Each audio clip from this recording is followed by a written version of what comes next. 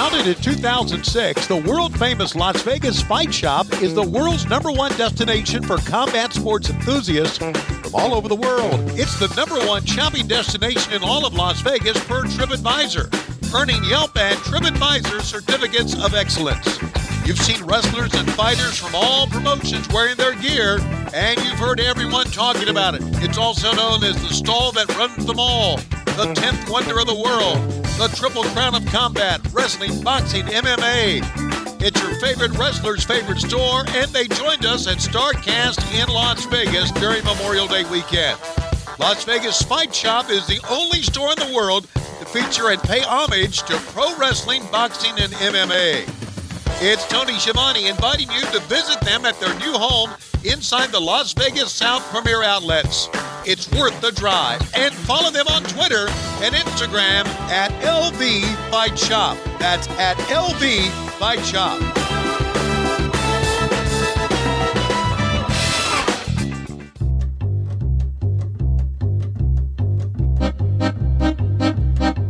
Hi, my name is Bernie Sanders. Promotional consideration paid for by the following. Boxofgimmicks.com, with new items each and every week. The official store of What Happened When, Something to Wrestle With, and 83 Weeks. Log on and get your gimmicks for the wrestling fan in your life or something for yourself, because you got to take a little something for yourself when other people are paying for it. And buy patreon.com/WHW Monday. Want to be a low-key big hog or a glass-bottom boat rider? How about a member of the Hog Tag Express or Slapdick Nation? Every Bernie bro is a member of the Slapdick Nation, whether they know it or not. Join Conrad Thompson and Tony Schiavone with bonus podcasts, behind-the-scenes videos, live weekly chats, and new content each and every week. And by Socialist Playground, LoisRules.com. Get all of your t-shirts from What Happened When right now at LoisRules.com, which is also the home of Antifa. And by StarCast 4. StarCast is coming to Baltimore November 7th through the 10th as part of AEW's Full Gear Weekend. Go to StarCast.com to get bundles that include bracelets to all the stage shows, plus tickets to Full Gear, and by the debut of All Elite Wrestling. AEW will be live on TNT each Wednesday night, beginning October 2nd, live from Washington. It's the most exciting thing that come out of Washington since the American Revolution, which is weird because Washington did not exist at the time, other than the general who ran the colonial army, who eventually became president, and then we named everything after him. But still, join the revolution starting at 8 p.m. And as we all know, that's the way it works with socialism. The revolution never ends.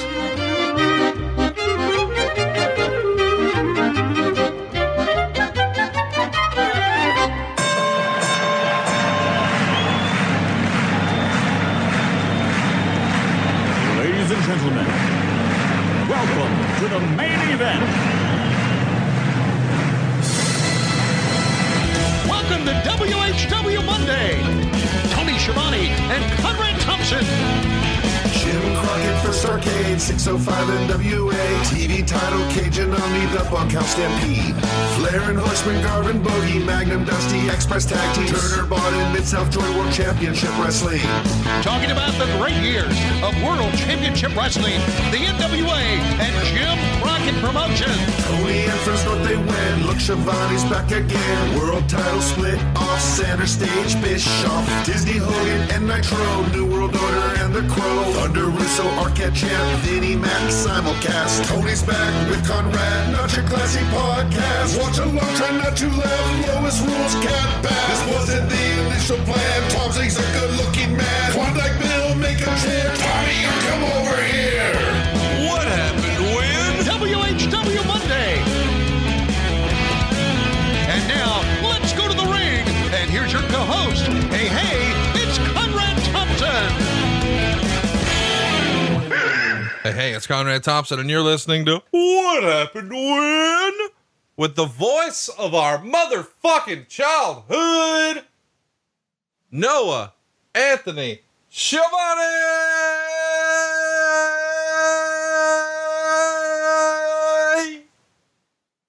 Man, you got some damn good lungs on you there, fella. Man, I'm pretty fired up about today. You know? You are? Well, I really like covering bad shows here on the show because it makes for the most fun show. And I got to admit, I don't remember much about this show. Of course, we're talking about Fall Brawl 1993, but I fired up the old Google machine, pulled up the Wrestling Observer from September 27th, 1993. And I saw the way the readers voted the show. Oh, do you want to guess what the thumbs up percentage for Fall Brawl 93, according to the readers of the Wrestling Observer, was? 1%. 0.9%. Two thumbs up, 208 thumbs down, 9 thumbs in the middle. I'm fired up. This is going to be fucking epic. Fall Brawl 93. Here we come, baby. I can't wait. 0.9. That sounds like that soap. 99.9% the shits. Yeah, that's pretty much what this show is. And that means you and I are about to have a blast. If you've been living under a rock, the format here is we do a watch along. We encourage you to fire up your WWE network, go over to In-Ring, then click WCW, then click pay-per-views, and then find 1993. Eventually you'll land on Fall Brawl 1993 from September 19th, 1993. It's 2 hours and 48 minutes. And we'll get a little help from a friend here, do a little countdown action. And when we say play, you press play, and we are off to the races. This is going to be fun, dude. I'm looking forward to this one. I am too. You know, I always look forward to hanging out with you. Yeah, this is the highlight of my week. Every week I have to tape wrestling podcasts, not 1, not 2, not 3, but 4 of them. And next week that will be 5. We hope everyone listening will go follow and like us on Twitter at The Arn Show, because you just this past week set up Arn Anderson's home rig, and he is now set up and ready to be live podcasting. Are you nervous, anxious, excited?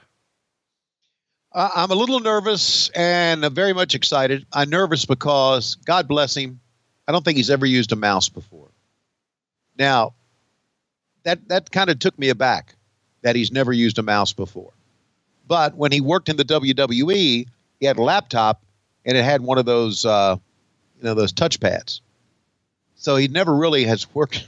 And I was saying, okay, you move it until the cursor's there, and then you push your left finger. And I'm thinking, Jesus Christ, this is crazier than trying to teach Lois to blow a guy. Absolutely. So, it's funny that he couldn't work a mouse, because I heard the Horsemen really were a hit with the Rats back in the 80s. And you would think that can't be that big of a difference, but I don't know. Well, you just never know what you come across in 2019, but he's ready. He's ready to go, and it should be great. And he and I spent some time together. We actually went to his house, and then we got in his SUV, and we drove to a music store because the mic stand that I had was not good enough for the mic that you had sent, and so went to the music store, and we spent some time together, and oh man, he is so funny. And if you went to the Dean Malenko stage show at StarCast 3, and you remember me saying Dean Malenko is a funny motherfucker, then you saw that I was correct, that I was right. He was absolutely hilarious. Well, the same thing can be said about Arn Anderson. And so trust me when I tell you, he can be irreverent. He can be funny. It should be a great show. I need to ask you before we start this, how are those other 2 miserable fucks you do a podcast with? Well, I do it with 3 other miserable fucks. One is your broadcast partner, Mr. Sassafras himself. He's not miserable. He's like me. He's so thrilled about October 2nd coming up. I mean, we are really excited about that. I'm sincere about that. But, Bruce, who I love, Eric, who I love, great guys. They're not driven down in the ground yet. No, in fact, it's the other way. I think they've both been rejuvenated. Good. I think we sort of hinted around at this, but Bruce is actually moving to Connecticut. So he's going to be there all the time, and his travel life is about to change quite a bit. And he's really looking forward to that. Yeah. I'm going to text him during Thanksgiving. I say, hey, have you been over Vince's today? Going over TV. Just to, call some shit, but still, that's good. I mean, and Eric has moved there too, hasn't he? You're acting like you're not going to be in Chicago at the Kahn family Thanksgiving get together. Of course you are. You're damn right I'd be there. I was fixing to say, come on now. Listen, let's, without further ado, let's tag in our 6-man tag team partner here. And of course I get emotional whenever I'm talking to you about 6-mans, but whatever. You reckon she's awake? Is she available? Is she around? She's awake. And unfortunately, 38 years ago, she was available. And then she's been a part of my life ever since then. Here is Lois Schiavone. How about 3, 2, 1, play? School bells are ringing. Holy shit. Look at that. Look, there goes Tony running to the car. There's Lois with all the kids when she was homeschooling them. You know what? We had a car in the Schiavone family like that. We did years ago. I heard that was the car that you pulled up to the private plane and it was quiet. And then the doors open and you hear, ah, and then the door's shut and it goes quiet again. And that's when Arn hit the old shampoo line on you. Yes, he did. Hey, we're going to Houston. Where are you going to see 3 title matches? Oh, Ricky the Dragon Steamboat against Lord Steven Regal. And you're going to see the Nasty Boys go up against the World Tag Team Champions, Arn Anderson and Paul Roma. Ric Flair and Rick Rude. And the most explosive match in wrestling history will finish it all, including the Shockmaster. War Games live from Houston. Hey, hold on. Whoa, Bill Watson. Oh, yeah. I ran out of things to say there, so I just started speaking in tongues. Are you going to do that on Wednesdays? No, I'll be ready to go Wednesdays, man. Can you imagine how much monster I'm going to have in me? Well, I didn't know that was Jim's nickname for it. Listen, I'm kind of surprised here. This must be right after JR left. What a fucking look that your boy is sporting here. He's got the bald head, but he's got the ponytail in the back. He's got the Oakley glasses with like a croaky necklace on it, and the most Andrew Dice Clay / Affliction leather jacket covered in studs I've ever seen. Yeah, and me got a lot of gel on that hair. Wouldn't you agree? And look at that good looking motherfucker there. There's Eric Bischoff. Wait, hold on. I think Vince is calling on the other line. He says that WWE's on Fox. Wait, he's still talking. He says I've ruined it in record time. We gotta go. I can't wait to see that show. Talk about pucker power that night. Hey, the ramp. I know you love the ramp. I love the ramp. Yep.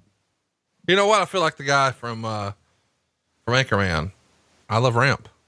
Remember he says, Steve Carell's character says, I love lamp. Well, I'm that guy for WCW. I love ramp. All right, ladies and gentlemen, we're going to start out with Steamboat and Lord Steven Regal. Steven Regal is very, very upset that they have pyro. Take a look at that winch down to my left. Yeah, and then take a look at that prick to my right. Bill Dundee, man, one of the fastest talkers in the business.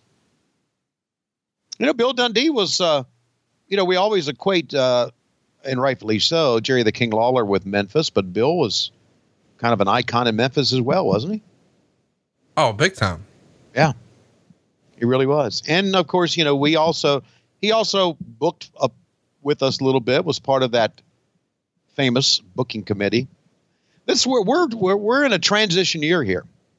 Oh, big time. It's not the old NWA anymore. Now it's WCW, and you had to sort of feel it out with the old guard for a little bit, but now we're transitioning into something else. JR's gone, and you're starting to get some of the big stars from the WWF.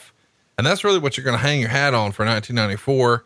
Nitro is going to change everything in 95. The NWO catches fire in 96, and we're off to the races. But this is the taint of WCW, in that it ain't the cock and nuts from Jim Crockett Promotions, and it ain't the asshole of the NWO. It's right in between. It's the taint of WCW. It ain't the cock and the nuts, and it ain't the asshole. It's wow. the taint. That's why it's called taint. You didn't know about that? No. Yeah, the reason it's called taint is because it ain't dick and it ain't balls and it ain't asshole. It's right in the middle. It's taint. By the way, speaking of taint, here comes Ricky the Dragon Steamboat. And you'll notice that that belt, taint gold. That's the world television title. And that's the one that Dave Milliken owns now and brings to some of our StarCast events. So if you'd like to get your picture made with that belt individually, catch a StarCast and odds or chance it's there. It's hard to believe Michael Buffer opening up the event. It's hard to believe that the match that begins with Steamboat and Regal, two guys who can work, was such a shitty show. This should have been, man, right here we are. And it should have been a great match. And I guess maybe, by the way, Ricky is 40 years old here. How good does he look for 40 years old? I think it's amazing. He was always amazing. Yeah. 40 years old there. Yeah. 40 years old here. This is a good match. Sure it is. It can't not be, but Meltzer didn't necessarily love it. He gave it a 1 3/4. Wow. A Steamboat match for 1 3/4. And take a look at the crowd. They go long. That's the reason he didn't like it. They go 17 minutes and 5 seconds. And he even says at about 9 minutes, the match got boring. Yeah. Which I guess is something that, sometimes WCW would do. The matches on pay-per-view would go a little longer than they should have. How about the pockets of empty seats? Not a banner year for WCW in 1993. Yeah. Vince would have never shown that.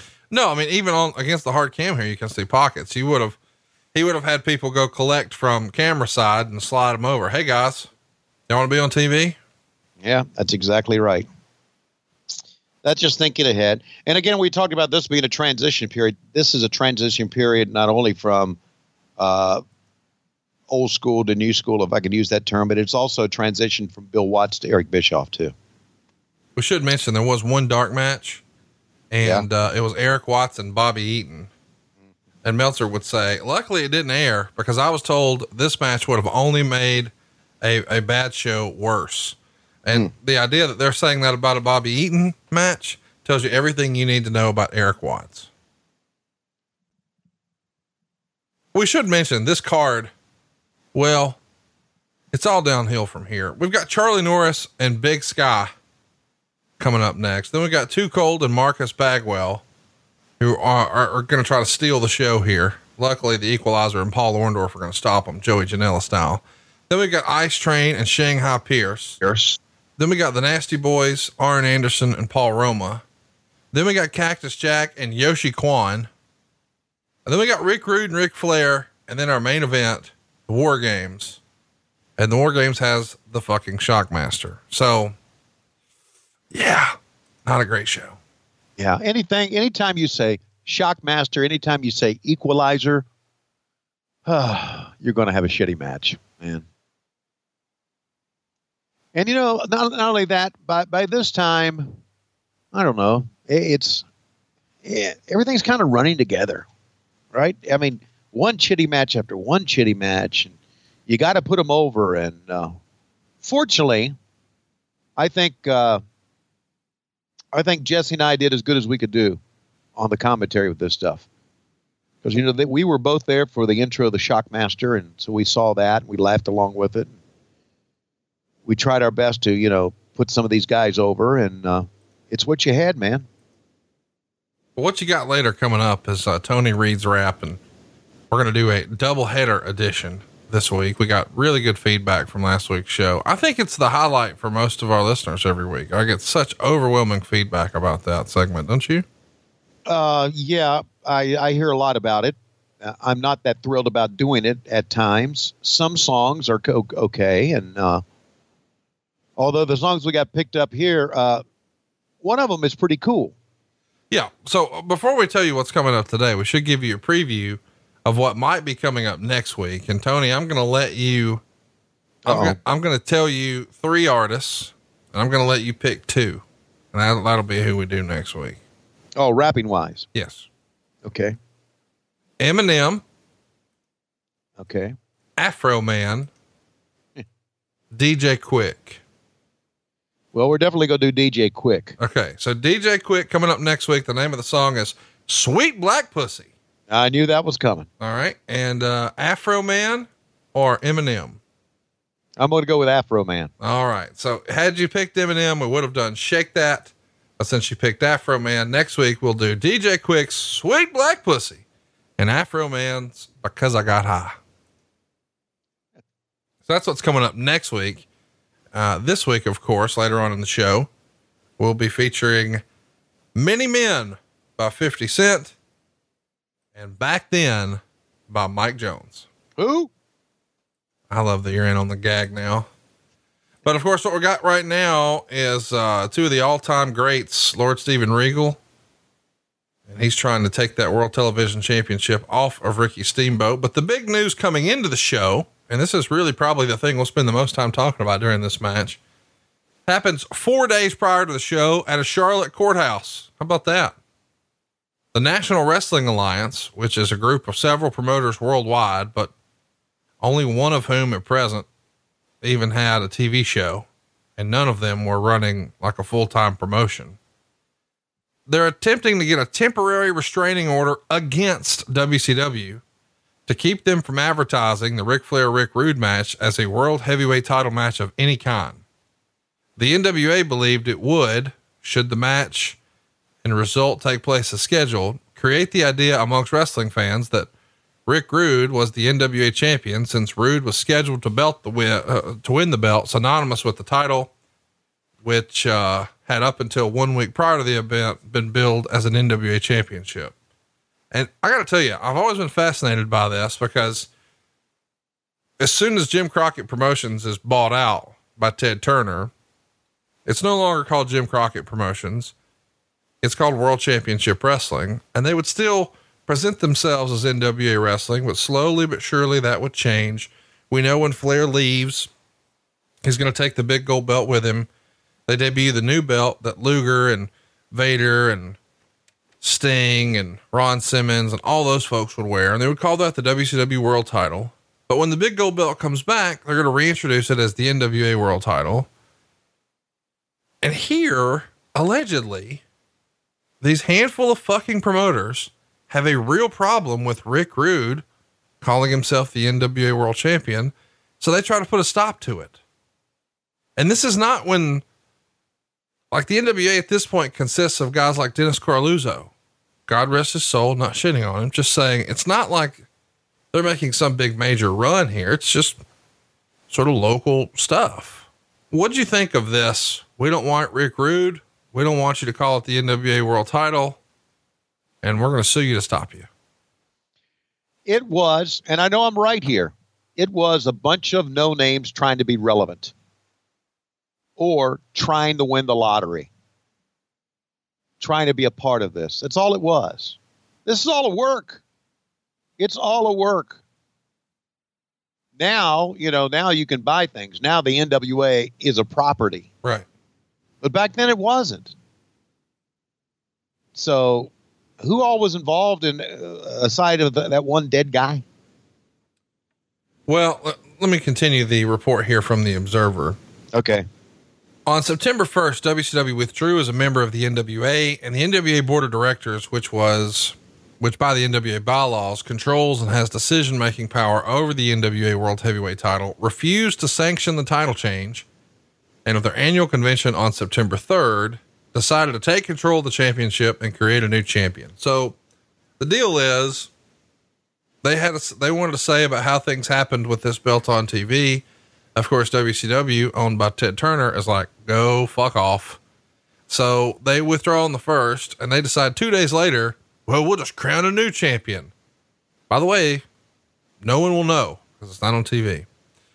It was written several of the NWA members were led to believe an out-of-court settlement was reached on principle on September 14th, when WCW led the NWA lawyer Ed Lyons to believe they were accepting the NWA's proposal that would allow WCW to go through with the Flair Rude title change, provided WCW agrees to have Rude drop the title clean to a wrestler of the NWA's choosing on an NWA house show before January 31st, 1994. That is so silly to me that WCW is like, yeah, we'll have him drop the belt to somebody somewhere eventually. Lots of other provisions in here as well, including WCW not being allowed to discredit the NWA name or title. And they're supposed to give the NWA the possession of the championship belt. Of course, they're talking about the big gold belt. Right. And if Rude wouldn't do the clean job to the wrestler of the NWA's choosing, then WCW would pay the NWA $100,000 per day in damages. Of course, early the next morning, the NWA lawyers were told that there might be a problem because WCW was concerned that Rude wouldn't agree to do the job. And obviously, if that was the case, the price in that daily penalty was just way too steep. The counteroffer was made that the Flair Rude match would be billed simply as for the World Heavyweight title, and the result of the match would go as planned. And then on the broadcast, the announcers would read a disclaimer that this wasn't an NWA World Heavyweight title match, and the National Wrestling Alliance did not sanction this event as a title match, which apparently the NWA was still willing to accept. Later that morning, WCW pulled out of negotiating a settlement and announced that it had hired Faison Hicks to represent them in court for the temporary restraining order scheduled for that afternoon. And Hicks had represented both the NWA and WCW in a 91 case against Vince McMahon and won. And of course, this is when it was taken to court that Rick couldn't wear the big gold belt on WWE TV, which is just, I mean, it is the most storied belt in history because of all this, you know, shenanigans that's happened with here, you know, the WWE and the NWA and WCW craziness. What do you remember about this? What were you hearing about it at the time? The only thing I heard about it, and the only thing that we did, every time we heard about it, we rolled our eyes. We kind of rolled our eyes to the fact that do you think Vince would have paid attention to this? Fuck no, no. WCW back in the day was settlement crazy. I mean, if you sued them, oh my God, we better do something about it. We all thought it was a joke. And you know, Conrad, it was a joke. Come on. Yeah. $100,000 a day. First of all, I laugh at an NWA convention. Right. I mean, what's the NWA convention? It's going to be what, 4 guys sitting around a table? Yeah. In 93, you mean not 1983, but 93. Right. So we all thought it was a joke. And on the, as far as everybody who was performing was concerned, we didn't pay attention to it at all. So what finally happened? I don't even know what finally happened. Well, you know what happened. They told him to fucking suck a root. Right. That's what they should have done at the beginning. So suck a root. I love that term. It's just silly, man, that this is. Yeah, it's bullshit. It's wrestling bullshit. It's all it is. Jim Crockett made the NWA more relevant on a national level than any other promoter. Made it more relevant. And thus when he went on TBS, and thus WCW made it more relevant than any other. We should mention that, the NWA did have plans for who would have hypothetically been the person to beat Rude and become the new NWA world champion. Oh, really? At the convention, they discussed 3 names: Road Warrior Hawk, Terry Funk, and Ted DiBiase. And that leaks out to the Observer and the Torch. And a lot of the NWA members are pissed off that that's now been made public. WCW reopened negotiations with Hawk and DiBiase once this is printed. And they're having serious talks back and forth, including DiBiase wanted $125,000 for 100 dates with WCW, and WCW didn't want to make that commitment, which I got to tell you, in 1993, fucking Ted DiBiase's worth $125,000 all day. Yes, he is. I mean, my gosh. I know. I think that's like the most reasonable contract request I may have ever seen. That's right. Like Ted DiBiase today in 2019 is worth 125, and he ain't even wrestling. Just that's right. Go stand over there, Mr. DiBiase. Here's your money. I don't know that we've talked about that, but you know, here's a little peek behind the curtain. I've used Ted DiBiase once at a StarCast. Huge success. Like, I don't know what it is, but guys like Ted DiBiase and Jimmy Hart, big line everywhere they go. If you grew up on those guys, you want to meet them, and people are not disappointed. Highly recommend, if you're listening to this and you're a promoter, you book a Ted DiBiase or a Jimmy Hart. I agree. And not only that, I think you go back and you take a look at what the $1 Million Man meant to the WWE back then. You know, the $1 Million Man angle with the selling of the belt. Yeah. Yeah. That was the best angle ever to me. Yeah, I agree. Me and Bruce have covered that. Yeah. The main event angle with the double referee gimmick. And we still think it's one of the best things of all time. And by the way, Meltzer agreed with us here. He says, WCW didn't want to make that commitment, which should tell you something about the future contract negotiations with a lot of wrestlers, because there aren't a lot of DiBiase caliber performers in this country. And it was Eric Bischoff doing the negotiating back then, wasn't it? I don't think so. It wasn't? No, Okay. I don't think so. All right. You do? Well, he wasn't running the company. Well, he was running the company back then, wasn't he? I don't know that he was doing it at this point. Okay. I mean, I'm saying he was like in charge of television. I think. I don't think he was like. All right. I could be wrong. This was the three-headed monster we had back then. We should mention that it's 1994 when he's promoted from executive producer to executive vice president, which put him in charge of everything. So that's the next year. So I think here in 93, you know, he's still, you know, working his way up the ladder. I think we had, if I recall, if I'm right back at this time, we had Ole Anderson in charge of wrestling, Sharon Sadello in charge of marketing, and Eric in charge, right? Yes.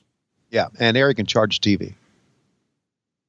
So this would have been Ole Anderson not wanting to pay. And I can see that because he was title fucker. Well, and Ole Anderson's the guy who famously told Ric Flair after he lost to a loser leaves town match to Kurt on Raw, well, what good are you to me now since you just lost on TV? Yeah. Like, can you imagine asking Ric Flair in 93, what good are you now? Are you fucking serious, bro? Yeah. Just on WrestleMania. I'm pretty useful. Well, look, Ole never liked Flair ever. So no, there was a great clip of him doing an interview years ago where he says that Flair was the shits and Flair couldn't work. And it was the same goddamn match every time. And Flair thought it was only a good match if it was a long match. He had to have every match be the fucking longest match. And he would go out through the curtain and just yell, hurry the fuck up. And, you know, just yell, go home and shit like that. And of course that annoyed Flair because he thought he wanted to give the people their money's worth and wanted the performance to keep going. And there's two different styles. Well, eventually Ole would say in some shoot interview somewhere, that's why I made him the goddamn champion, just to get him out of our fucking territory. Cause the champion had to go work all these other territories and then he'd get the fuck out of here. If I just give him the belt, he'd have to leave. Oh, that sounds like Ole Anderson, buddy. I just thought it was great. I got tired of that motherfucker. So I made him champion so he'd leave. So it just tickled me. Yeah. That's, you had to know Ole. That's all him, man. That was all him. I wonder how he's doing. As on we go into the future in pro wrestling, take a look at this now. How long have they been going? They got to be close to their finish here. There it is. That's got to be it. No, that's not it. 17 minutes is going to be what we're looking at for the finish. We should mention this got the second best match according to the readers of the Observer. Number one in a runaway is Flair Rick Rude. And then with about a third of the votes, Steamboat Regal is second. Okay. No debating what the worst match is, though. It's anything with fucking Ice Train. Mm. What do you think Ice Train's doing these days? I don't know.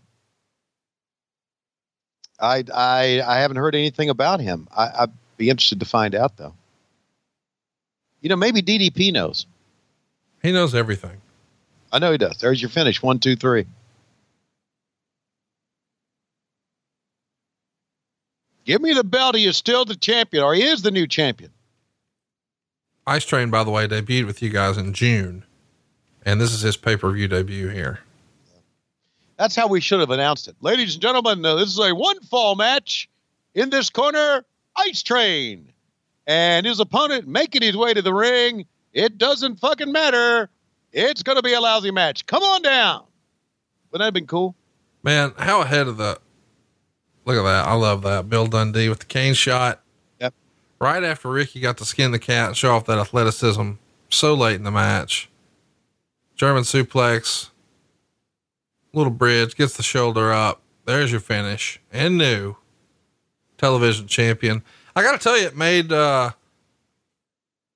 Regal look like a badass, but a villain, and he had to cheat.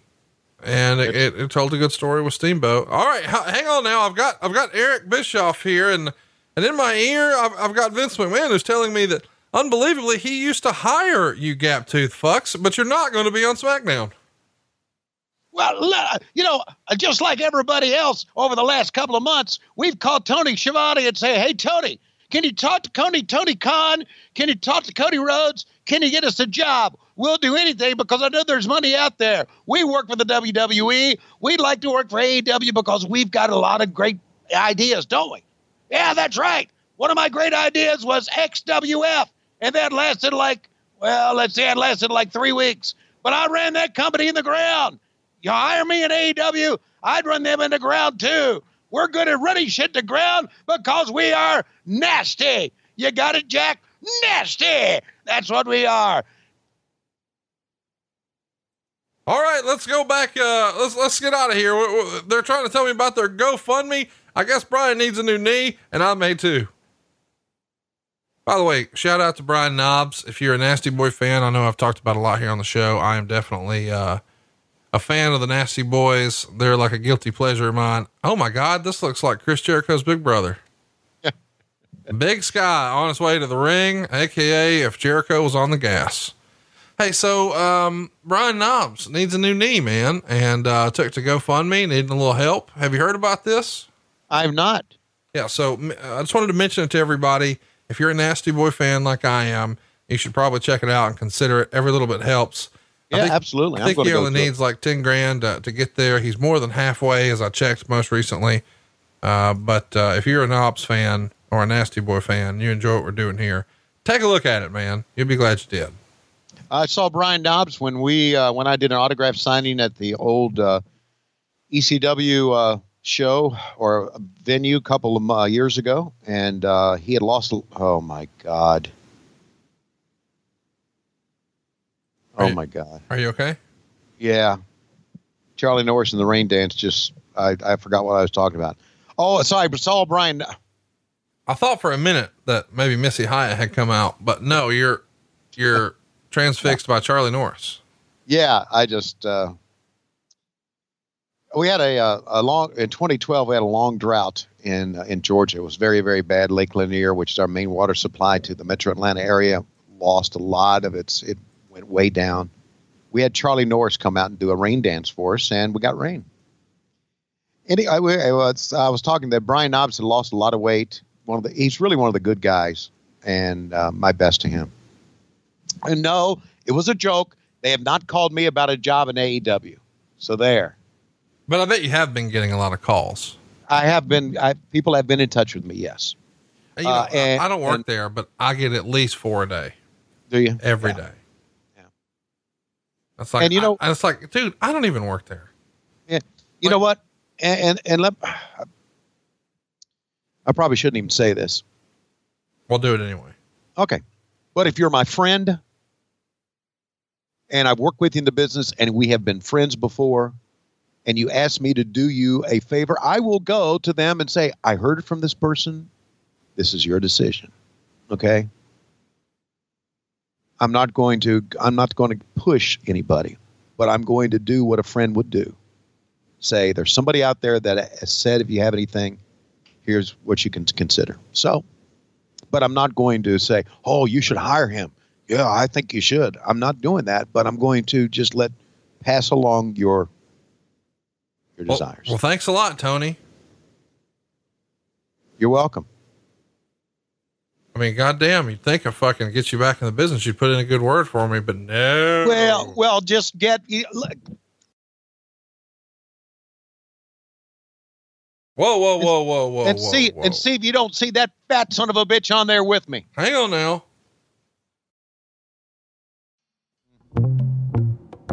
Okay. Hey, how about Blue Chew? Wait, well, help me understand what's going on here. First of all, I can't believe this is real, but Charlie Norris is on pay-per-view. Yeah, I know. And as Charlie Norris struts that ass out here, you stuttered like it was Francine or Medusa or Deborah. And then as soon as there's an opportunity, you're like, hey, let's talk about Bellucci. Is there something you need to tell us about? No, there's nothing I need to, and don't go misconstruing what I'm saying. I just, all of a sudden, I thought about Bellucci. It had nothing to do with Charlie Norris. It may have had something to the fact that you mentioned Missy Hyatt's name. It had nothing to do with Charlie Norris. So don't start that, okay? Okay.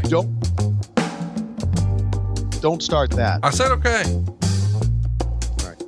Are you going to tell us about your big hog meat or whatever? Well, I can tell you that Blue Chew can work faster than pills. You know why? Because you chew it. And it has the same active ingredients as Viagra and Cialis. Cialis? What is a Cialis? It's Viagra and Cialis. It's Viagra and Cialis. No one can pronounce those names because no one gets them anymore. Everybody gets Blue Chew. Only takes a few minutes to connect with the BlueChew.com. This is very important. BlueChew.com affiliated physician. That's right. We have them. And if you qualify, in other words, you got a dick, right? You'll get prescribed online quickly. No in-person doctor visit, no awkward conversations. You ever had an awkward conversation with your doctor, Conrad? Not really. Not like, oh, I got this gerbil stuck up my ass. Can you help it? Nothing like that? No, that hasn't happened. Is that a normal conversation in your household, or? No, it's not. I just thought that would be an awkward conversation to have with the doctor. So you get no in-person visit. Right. You don't have to wait in line at a pharmacy and walk up to I've got a very nice pharmacist. She's a nice young lady. And I would walk up and say, give me something for my hard on.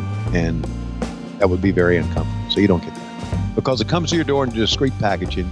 It's made in the USA. Hell yeah, it's made in the USA. And the line is that we love to use, because everybody's doing it now, is chew it and do it. And do you know that at StarCast 3, down in the vendor's room, there was a table with Selena De La Renta and Francine at the same table. I saw that. Oh, yes. I went down there twice just to hang out with the girls. And first thing I thought of, I'm there betweenst them, and I'm thinking, where is the Blue Chew when you need it? And I had fans come by and said, Giovanni, where's your Blue Chew? And I'm thinking, wow, where would it be when I needed it? But we want to tell you that you can get it if you need it. You can get it for free. For absolutely free. Only pay $5 shipping. That's visit BlueChew.com. Get your first order free when you use promo code WHW. That's promo code WHW. BlueChew.com. Promo code WHW. Francine, Selena De La Renta, Tony Schiavone, Blue Chew. Wouldn't that be a night? I don't even know what we're doing right now, but I hope you're still married when we're finished. Thank you very much. Now back to Charlie Norris. Now, what's more exciting, Blue Chew or this Charlie Norris finish? Blue Chew. There you go. But your finish, you'll be able to hit your finish after a much longer match than Charlie Norris put in here, because Charlie was only in the middle here, betwixt them cheeks for 4 minutes and 34 seconds. And if you're looking to last a little longer, Blue Chew's the way. You gonna wear this sort of get up or outfit when you're on Wednesdays, do you think? No, I'm not. I know what I'm going to wear on Wednesdays. You're going to wear a blazer that says AEW on it? Yes, of course I am. I like it. And if you go to the AEW YouTube channel, you'll see that I've been wearing one on the road to TNT. Man, I'm so excited about that. I am. Who the fuck is this kid? My goodness. Let's play the audio here. In the War Games, you got the quickness of Harlem Heat, the power of Vader, and Big Sid Vicious. Your comments? Well, you know, Scott, Vader is very strong and very tough. Sid Vicious is very quick, and Harlem Heat is very sneaky. But the British Bulldog, they've got the power to watch out for him. Then you've got the natural Dustin Rhodes. Then you've got the speed of Sting. And now we've got the big Shockmaster, all 400 plus pounds. We're not going to quit. We're not going to surrender. We're going to see who is the champion at War Games. Let's go back to the ring and the irrepressible Gary Michael Capella. Scott Dunlop, who is the interviewer there, the stick man for the British Bulldog. And he had cerebral palsy. So pretty cool deal that you guys were letting him have a turn here. That's great. That shocked me because I did not remember that at all. And there's another kid out there who was born with cerebral palsy and has made quite a name for himself on a national level. His name is Jason Benetti. You hear him on a lot of ESPN football games. He's TV announcer for the White Sox. He has overcome a lot in his life, and he's a good friend. And well, when it comes to wrestling, when you think of cerebral palsy, I think of a friend of the show, Gregory Iron on Twitter. He's been wrestling for a long, long time, and he had a tag team with a guy named Hobo Joe, and they called themselves the Homeless Handicap Connection. Which is pretty good. And he teamed with Zach Gowen, the famous one-legged wrestler from WCW, and they called themselves the Handicap Handguns. That's real. Are you serious? Yeah. A great guy. Solid follow on Twitter at Gregory Iron on Twitter, if you'd like to check him out. Oh my God. All right. Here's one of your favorite tag teams of all time, Conrad. Here they come, dancing. I think me and you need to do this if we do live shows ever again, now that you're busy. Yeah. Look at this. Look at Buff Bagwell. That's how he was dancing on the way to the parking lot before Atlas got him. Looks awfully young here. Hey, you know what? We've shit on Buff a number of times, and probably rightfully so. Well, we'll do it a lot more. We're not running out. Oh, yes, we're not. That's right. It's never stopped us. But when he first started, he was a very young, good-looking man. He was. Okay, and I'm saying that not in a sexual way. He was a very handsome man. Wasn't he? Okay. I guess I'm the only one commenting on that. Yep. Paul Orndorff had to be pretty pissed off, okay? I mean, here's a guy who had to wrestle for us.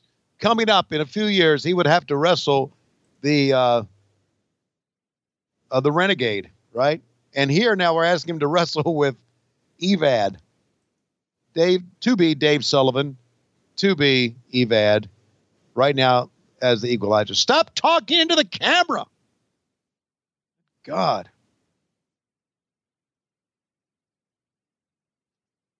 And as good a guy as the Equalizer was, and he was a nice man, boy, was he terrible. But he was put into a spot to where, oh, it ain't his fault. Right. That's you guys, really. Y'all don't know what the fuck you were doing with him. No, we didn't. Somebody looked at him one time and says, does he not look like Kevin Sullivan to you? And that's where we came up with the idea of Kevin Sullivan's brother. I feel like most of the gimmicks in this era were just sort of half-assed. I mean, the Equalizer gimmick, you know, from the furry boots and all that, the presentation, he looks like a villain from like every 80s movie. Right. He's at least cast in the right role to be the bad guy, though. Yeah.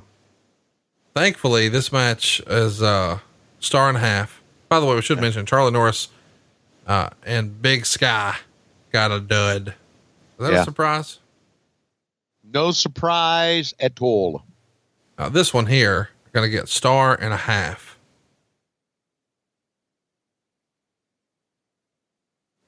Coming up next, though, Ice Train and Shanghai get -1 star.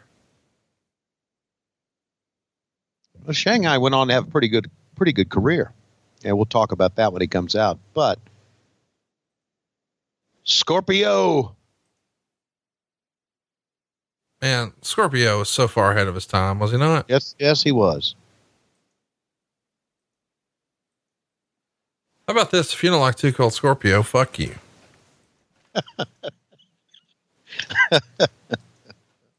Dude, he was awesome. I love Hey, if you don't like Too Cold Scorpio, fuck you. Okay. I'm fine with that. Aren't you? Yeah, I am too.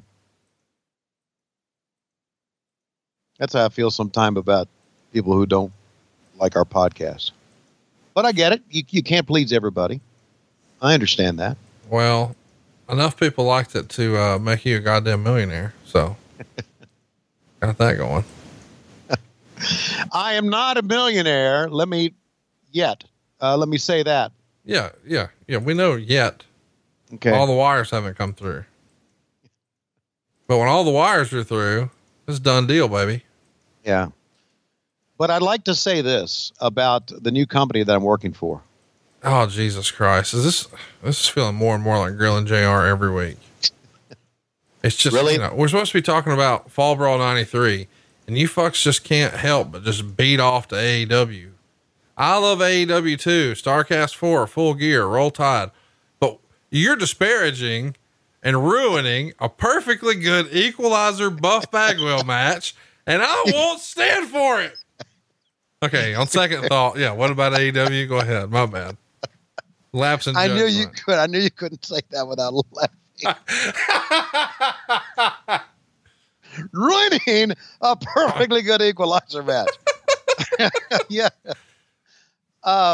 We have some very good creative people that are behind the scenes. We really do. We have some great creative people behind the scenes, and I'm thrilled about working with them. Names that you wouldn't know if I'd say their names, but they're just tremendous. And I'm excited about working with them. I really am. I like that you tried to put them over, but then you're like, hey, but they're a bunch of no-name fucks. So I'm not even worth mentioning. QT. I mean, that's, you're talking about really nice guys who are Steve Jones. Yeah. Steve U. Dill Pickle. Dylan. I mean, people that most of our listeners would know, but you're like, yeah. Oh no, they're not worthy of a mention. Just if you're going to put them over. That's like that's the most backhanded compliment ever. It's like if you're like, oh my gosh, what a beautiful dress, and she's like, oh my God, thank you, and then you're like, yeah, my mom wears that one too. You know what?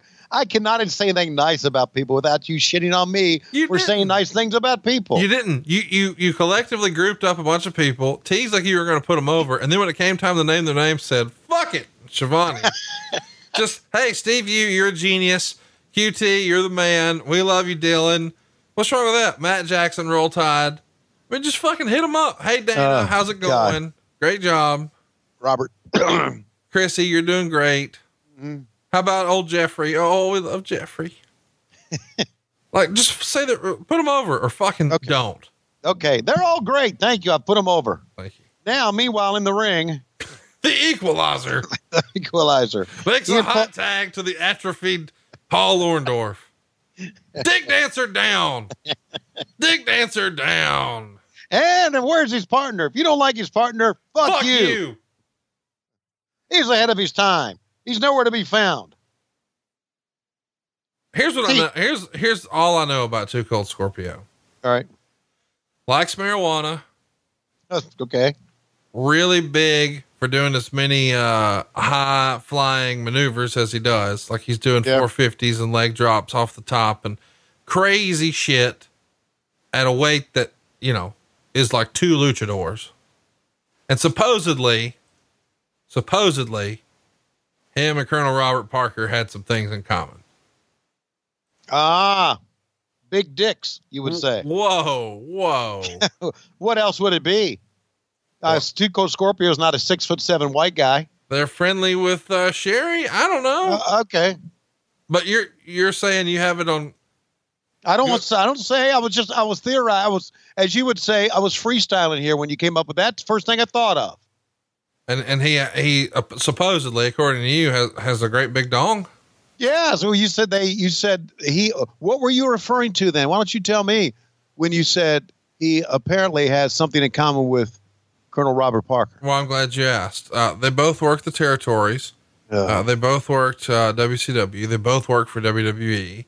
And now they're sort of quietly enjoying semi-retirement with the occasional appearance here or there. And, yeah, I mean, I don't know why when I say that one guy has something in common with another guy, to you, it's automatic. Oh, it's gotta be the size of their dicks.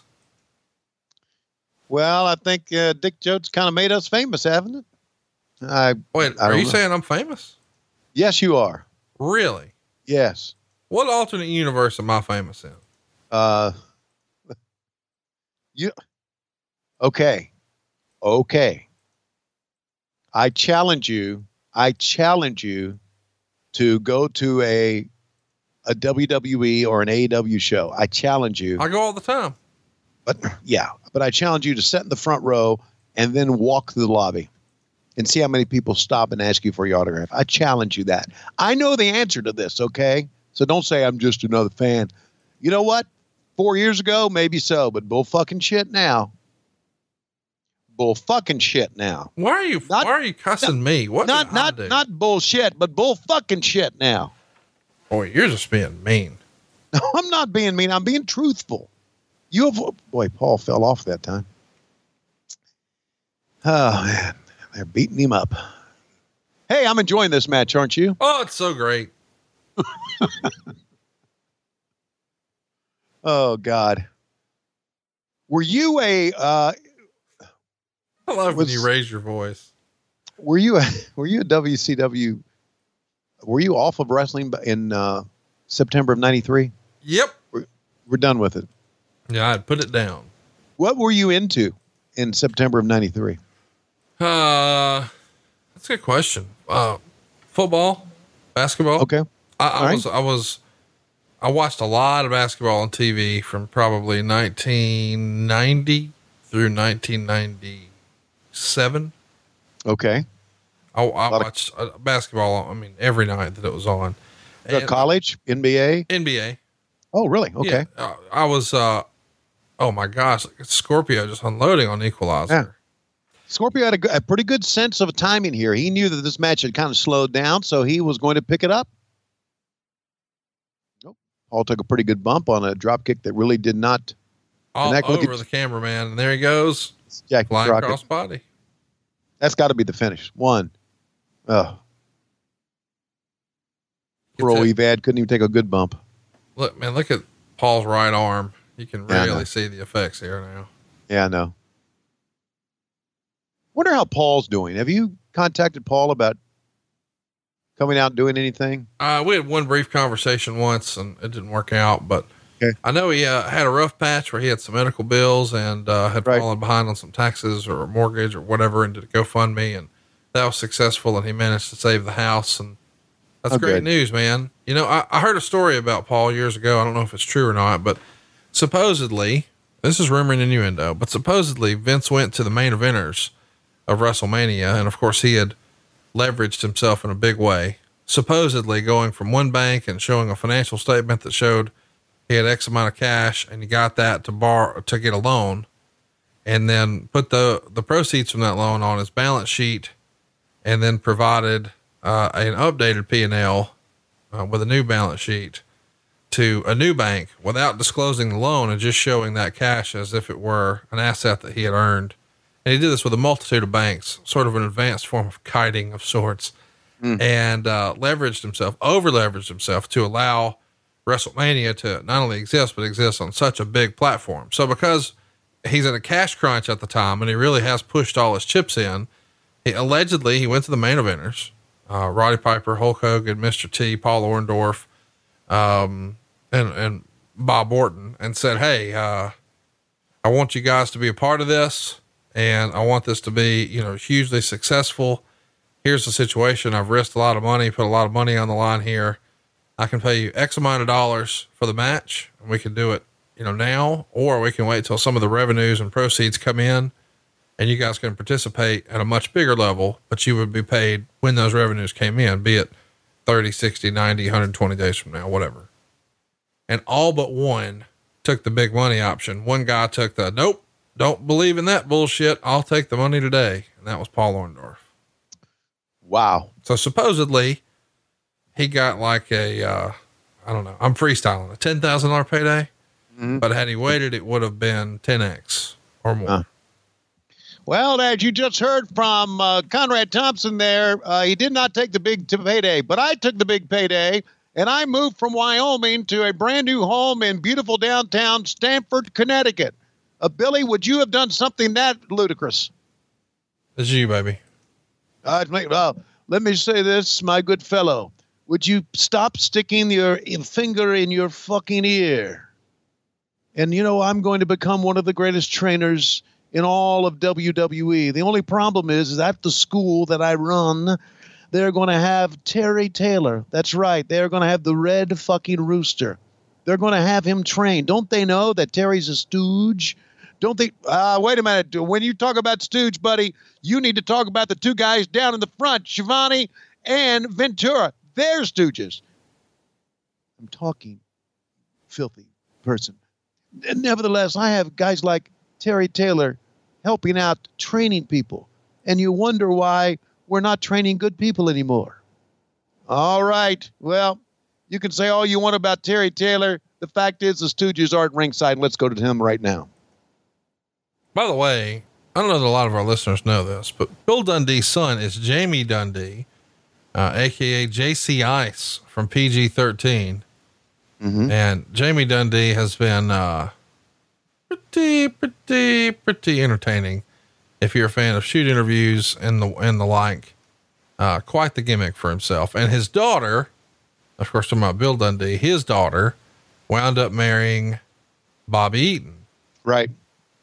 What a weird world it is where Bill Dundee's daughter, Donna, marries one of the greatest tag team wrestlers of all time, Bobby Eaton. They're no longer married, I don't think, or they may be. I don't know. I can't remember what Bobby told us. Well, are you talking about when he was a guest on our show? Right. Yeah. I think the deal is they're married. She just doesn't speak to him or whatever. Oh, there you go. Here we go, buddy. Here we go. Woo, woo, woo, woo. Ice train coming through, baby. Woo, woo. Did you just call him ice cream? Ice train. I was slip with the tongue. Ice train coming through. Woo, woo. Look at the arms, the legs, the chest, the traps on he has on him. Look how big this guy is, Jesse Ventura. Like a locomotive. Woo, woo. Yeah, baby.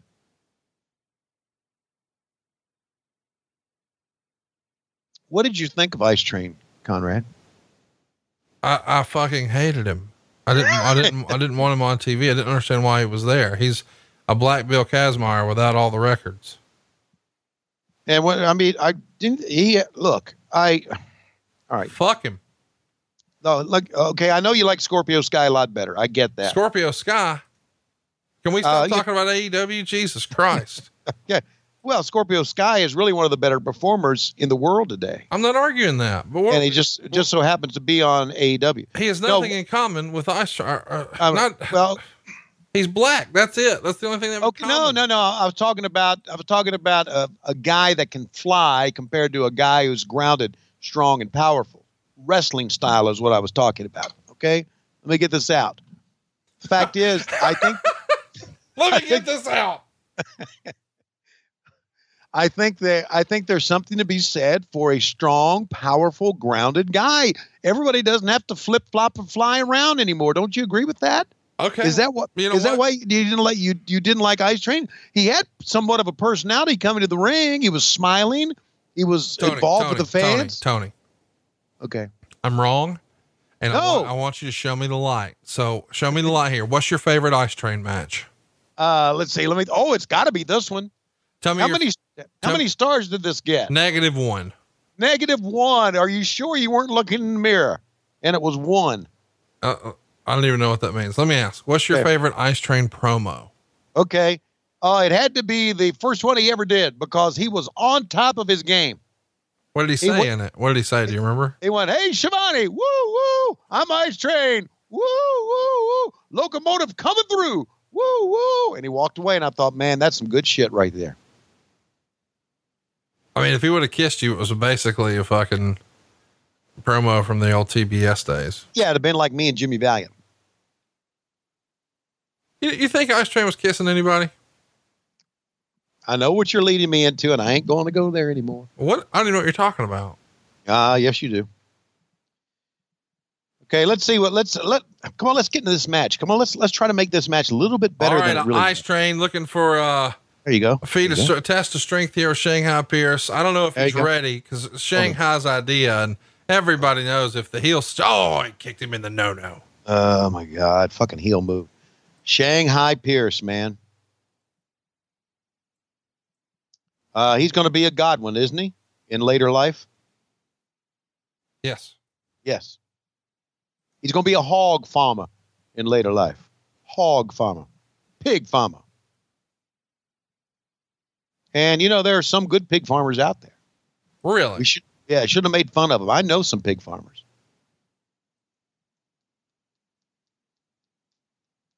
I need to, you know what I need to do? What? I need to put you in a car and drive you to where I grew up.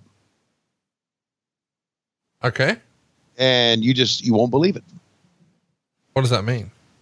Well, it means small, modest, really small time surroundings. I'll guarantee you that Guntersville is 10 times bigger, 10, 20, 30 times bigger than Craigsville, Virginia. Oh, really? Oh, really? Yeah.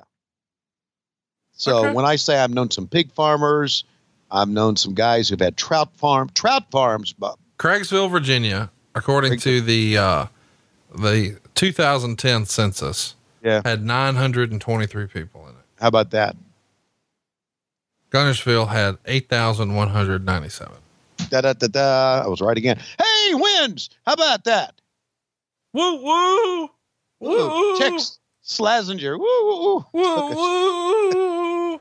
He's pounding away. He's got a right hand. Out goes Slazenger. Oh my God! Your winner is Ice Train. Woo woo woo woo! Look at them trapped, baby. What? Did we just become Ice Train fans here? We did, man. We put him over probably better than Jesse and I did right there in real time. I'm not going to go for it. Okay. I don't like him. Fuck him. You just like those high flyers like Scorpio Sky. So why do you keep talking about AEW? Halloween Havoc 1993 coming your way on October 24th. Ooh. Behind the bookcase. That's where Lois keeps the dog hair. Ooh. Hey, by the way, did you see that they on the network they finally uploaded the old WCW all-nighter gimmicks? I have not seen it, but I've seen a lot of tweets about it that people have been watching. Tons of tweets. And like, when are you covering it? When are you covering it? When are you covering it? Okay, guys, we will eventually, but I got to actually watch them first. Yeah. So I can shit upon them. Supposedly you had real short shorts, had them legs showing, had it hiked up, had a lot of ham showing. And supposedly, Bobby Heenan even makes a joke that Lois needs to come run the vacuum, clean up some of the goddamn dog hair. He was an innovator. He was ahead of his time. I'd never seen that. And we both went to that same place. Well, there you go. We apparently have dog hair from the 90s still in this house. How about that? And those dogs are dead, but their hair's still here. I mean, we've had, God, how many dogs have we had? Help me understand a minute ago. I just asked, I was sort of insinuating that lots of the boys hang out with different girls at wrestling shows or whatever. And when I brought up Ice Train, you got very uncomfortable. No, I didn't. Okay. I don't remember that. I'm getting very comfortable now. All right. Well, what was the deal? I mean, is there something you wanted to tell us about Ice Train? No, not at all. Okay. I thought he was great. You didn't like him. That's all we need to know. No. Specifically, I want the record to show that I said, fuck him. Hey, Missy, did you buy those? Oh, are you talking about buying the Nasty Boys? Yeah. Help me understand. Why would you guys shoot that sign in 1993? Did you buy that? I don't know. Ask Craig Leathers. I don't know. I wasn't directing back then. Okay. That was the most Eric Bischoff answer I've ever heard. Okay. I mean, it's like you blame me for everything they do. You probably blame me and Eric Bischoff for everything they do. I'm just trying to ask questions and create dialogue and have something to talk about. Can I give you something to talk about here? Yeah, you're going to talk about your goddamn dick hair? And what's wrong with that? Well, because I feel like a minute ago, you were teasing it. I didn't know if you were going back to Bluetooth, if you were circling to this, because when I was cutting you off on ice, you're like, hang on, let me get this out here. And I thought for sure that you were going to throw right to a spot, and you didn't. But I know if you're angling for, hey, I got something I want to talk about, it's about getting your little Peter hard or getting your little Peter trimmed up. That's right. Can I ask you a question? Can I ask you a personal question? Well, why wouldn't you? Okay. Have you ever hurt your ball sack while you were manscaping? Yes. I trimmed my sack up most recently when I was at David Flair's. And I guess I was using not a new blade. I should have brought a new blade with me. And I nicked my nuts.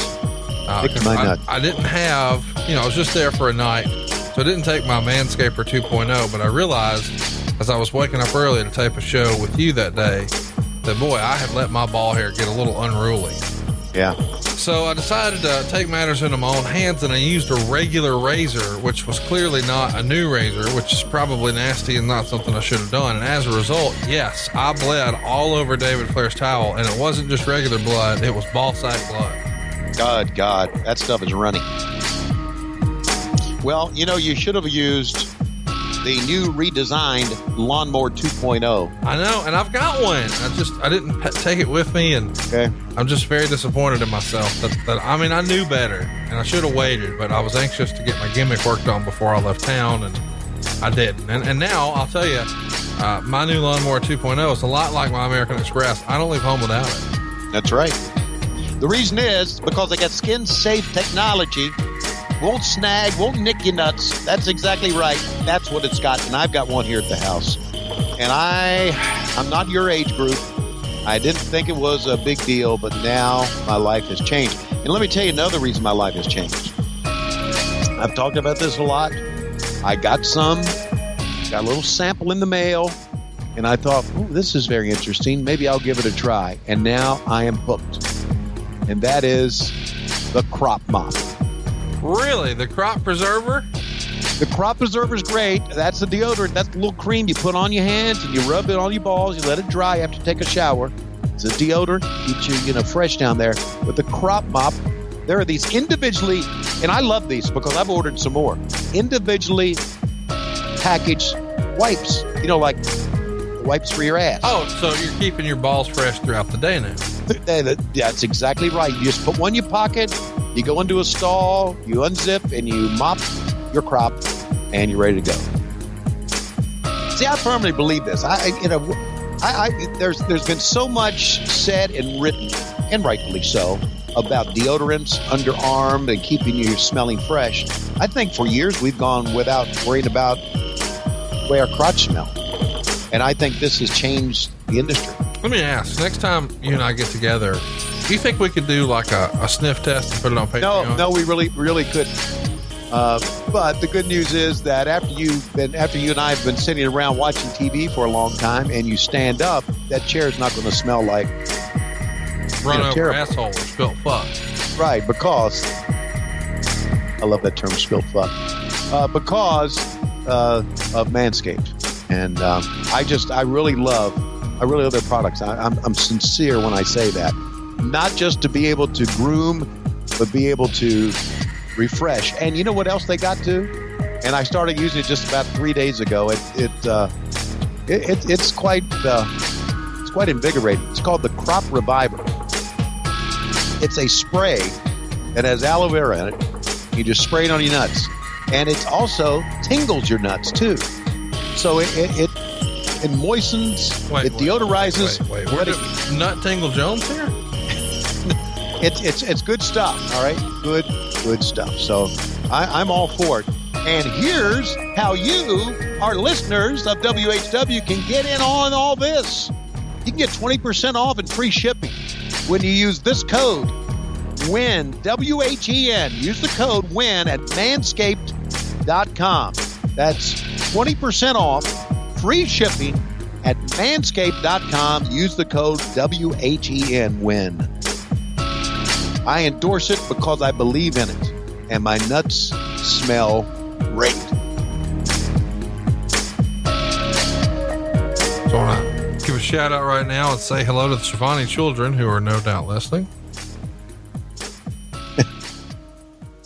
Thank you for that. God. Hi, where were we? We were into a match here. We're talking about the Nasty Boys, and the Nasty Boys here, they probably didn't know about the crop preserver or the crop mop, but I somehow, and I have a sneaking suspicion here that Paul Roma is in the loop. By the way, can you believe that we have already sold a sponsorship for the Orange Show to Blue Chew? Isn't it great? I cannot wait for him to get on the microphone. It's a very nice microphone, by the way. I'm sure you'll agree. Oh, it's top of the line. And say, you know, Conrad, I don't know how to tell you this, but when it comes to the bedroom, I don't wear white hats. I'm not a nice guy. And I've been busting spines long before Blue Chew, but at my advanced age, you got it all down already, don't you? He's going to fucking murder the dick spots. Yeah. It's going to be so good. I don't mean to brag about my erection, Conrad, but you know, that, pump people will come out here and they toot their own horn about their dick and well, toot, toot.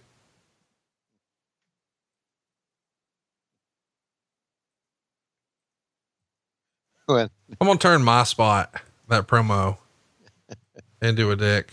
My dick. Yeah. I ain't worried about your dick or JR's dick or Bruce's dick or Eric's dick. I'm worried about my dick. Yeah. And that's why I use the all new crop preserver. Yeah. That's right. If somebody says you can hook up my dick to a locomotive, you can put my dick my dick to a locomotive. Hook him up. Hook him up.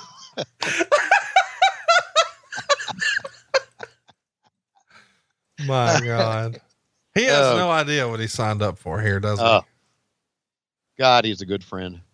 It's going to take him, it's going to take him a couple weeks to settle in. Yeah, of course it is. Yeah. To me being, because all of our interactions have been, you know how I am in a professional setting. Yes, sir. No, sir. And then you get on here and you're like, hey, motherfucker. Ah! Yeah. Yeah. You're something else. He'll have fun with it. Oh, I hope he will.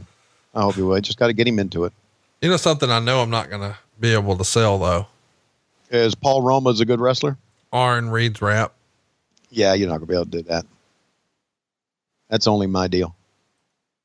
Well, speaking of your deal, how much more longer we got of this match? I don't want to get through a transitional period here. This is a 38-minute match. Is it really? No, but it is 23. So we got plenty of time. But speaking of your deal. Yeah. You have a deal now. Yeah, I do. With AEW. And you won't let any of our listeners go 7 minutes without you talking about it and putting it over. Right. And it's because you're excited about it and it's changed your life. It's changed your life. Yeah. And, well, I feel like that, it might be time for you to tell the story using a little song from Mike Jones. He had a song back in the day called Back Then. All right. And I've got the instrumental pulled up here and I've emailed you over the lyrics if you want to find those. All right. Mike Jones, of course, we have had a lot of fun with here on the show because, it is the real name of Virgil, the character who played Virgil and Vincent. And every time you said Mike Jones, I would yell, who? Which was something he would do back in the day. And that happened, I guess, in 2005 is when Mike Jones really hit, but we brought him back to life here on the show a couple of years ago. And, now it's fitting, now that Tony's reading rap, that we're finally getting around to a Mike Jones song. So I've got the instrumental pulled up and we'll let you, do your thing whenever you think it's time. And hit it and ready. And 3, 2, 1, play. It's down with the hoes couldn't stand me. Back then, the hoes want me. I'm not on the home at me. Back then, the hoes didn't want me. Now I'm on those hoes at me. I said back then, the hoes didn't want me. Now I'm on those on me. Back then, the hoes want me. Now the hoes on. I said back then, the hoes want me. Now who's on me? Tony Schiavone!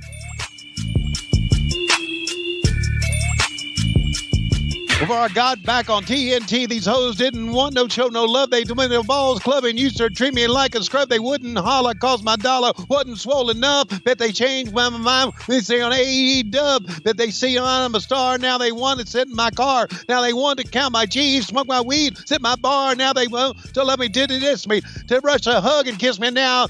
Telling me all friends I leave the how they miss me now. 2-813-0804. Hit Schiavone up on low, cause Schiavone's about to blow. Before all these ice was my grill, before I got my major deal, these hoes wouldn't give a damn if I was here, yeah. Before they was in my grill, before I got my major deal, these hoes wouldn't give a damn if I was here, yeah. Before I got my ice my grill, baby, if I'm a major deal, these hoes wouldn't give me a damn I was here, yeah, because back then these hoes didn't have them on. Back then those hoes want me, now I'm on AEW, hoes on me. Then they didn't want me, now we'll get a con on me. But then they didn't want me, now I'm on the TV star want me. Now the hoes want me, now I'm on the hoes on me. But then the hoes want me, now I'm on the T hoes, and the hoes want me, now I'm on TV hoes, and now I'm getting mixed up here. But now these chairs, homos are begging to pull me down the panties. A couple, one of them says I'm cute, but I'm just too chubby. Back says a size, year later, the same hoes want to fuck me because they see me paid, pimping pins, working my jelly. And I ain't tripping cause my pocket sticks out my belly. They know I'm paid, living on the shade.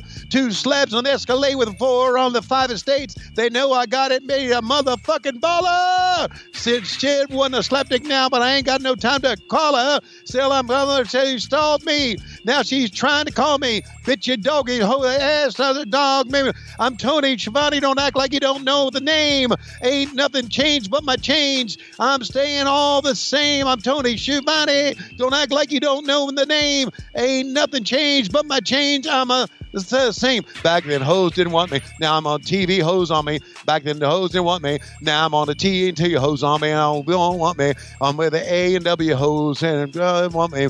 With the oh, God. I can't keep up with this shit, man. Come on, we're almost there. Back then, oh, hoes want me. Now I'm on TOs on me. Back then, one want me. Now I'm on TNT, hoes on me. Okay, that's all the lyrics I got. No, before my paper came. Come on. Come on. They know I'm paid, living in the shade of 2 slabs on the Escalade with 4 slabs on the estate. They know I got it made. I'm a motherfucking baller. She wouldn't want no slapdick now, but I ain't got no time to call her. Back in the hoes, they want me. Now I'm on with AEW. Back in the hoes want me. Now I'm on T, motherfucker. Now the hoes want me. Now I'm on a TV star who's on me. Please want me. Now I'm with JR. The hoes want me. Now I'm Tony Khan. The hoes want me. I'm a product of Conrad Thompson. The hoes want me. I'm going, Mike Jones! I love you, Tony Schiavone. How about the remixes I put in there for you? What's that? How about the remixes I put in there for you? Oh, God. Before I got back on TNT, these hoes didn't show no love. They see me in the ball club, used to treat me like a scrub because my dollar, they wouldn't holler because my dollars wasn't swollen enough. I bet they changed their mind when they see me on AEW. That's so good. And then, back then hoes didn't want me. Now I'm on TNT, hoes all on me. Back then hoes didn't want me. Now I'm with AEW, hoes all on me. I couldn't keep up with Mike Jones, man.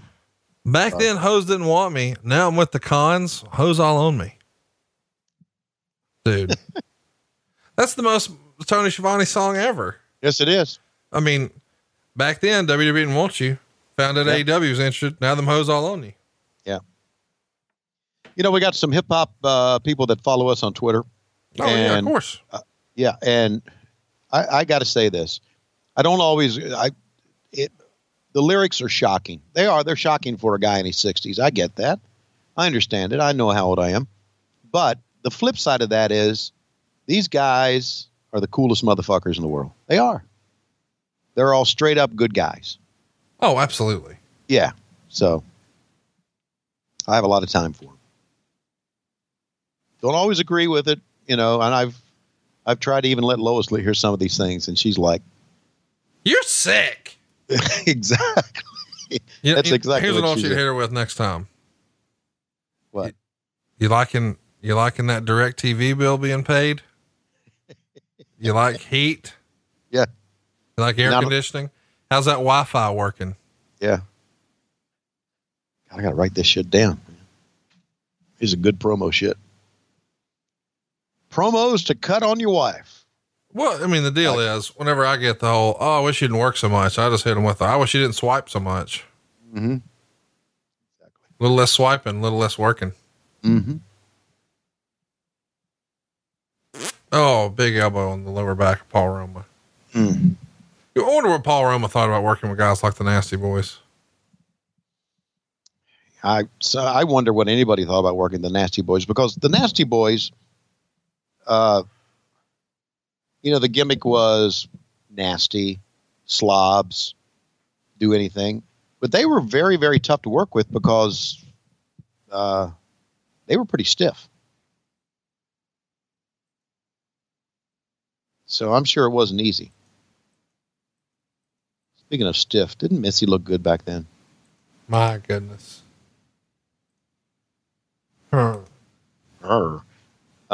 She did. You can say yes if you like. I mean, here we go. Hot tag. I'm not anti-Missy. Hot tag. I mean, every time I say this is a beautiful woman, you go, my God, you're a creepy old fuck. Instead of saying, yeah, she is beautiful. Oh, no, that's not true. When you say it about Stacy Keibler, we both text people and tell them how much we hate them. Here we go again. Not only that, when I talk to Francine, yeah, wow, God, is she still gorgeous? Holy smokes! She's married, bro. Calm down. I know she's married. Well, her husband listens. I've given your address on this show many times. He's going to show up and beat the shit out of you eventually. Her husband listens every week. And you're over here jacking off to her, and I'm giving out your address. It's like, dude, he's going to beat the shit out of you. Well, then here's a little news flash for him. Don't let your wife go to autograph signings looking like that. Say, stay home.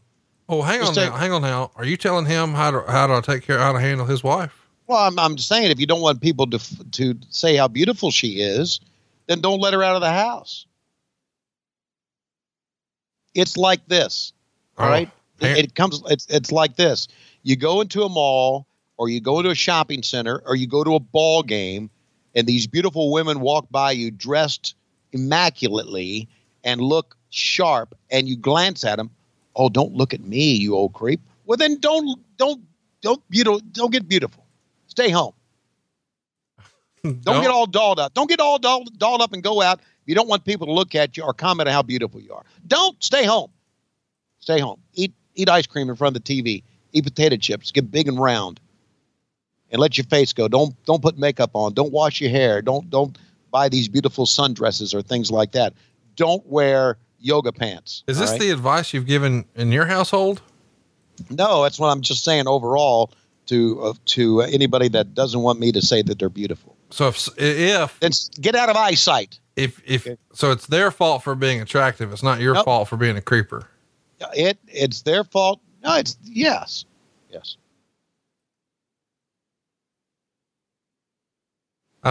You're defending this type of stuff? Francine is a gorgeous woman, and she looks wonderful. Years later, after the ECW era is over, you told a story about going downstairs to see her at Starcast a little earlier, and said, "God, I wish I could have got my cock hard right then for her." Did I say that? You said, "I wish I had the Blue Chew." Well, it doesn't mean I would have used it. I just wish I would have had it. It'd have been a nice photo op, right? Hypothetically, if Francine's husband had a podcast, and he's like, "Oh man, I beat it to Lois Shivani so hard last night," you wouldn't think that was a little weird? I would say, "Here's her number. Call her. Get that bitch out of my house." Okay. Well, yeah. I mean, now that you got this new AEW deal, the hoe's all on you. Hoe's all on me, dude. I know. You know what? with some of these ladies at these conventions, I didn't think about that. Now they think you got stroke in AEW. Oh God.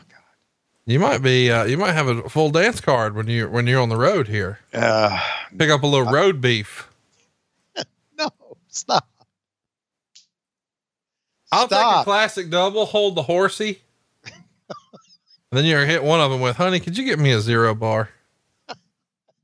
Would you run downstairs, get me a 0 bar? I'll have a double classic, hold the horsey. Wait a minute. Did Cassio just show up? No, he's you sounded like him right there. I was trying to channel my inner Cassio. He was doing comedy all weekend this weekend at the Birmingham Comedy Club, the Comedy Club Stardome. Wow. How I wish I didn't. Well, now that I don't do baseball, I could probably hang out with you guys a little bit more. Oh, I didn't go. I wasn't invited. Oh, I did have a great time this past week though. I meant to tell you this. Corey Ryan Forrester and Cassio came over on Tuesday.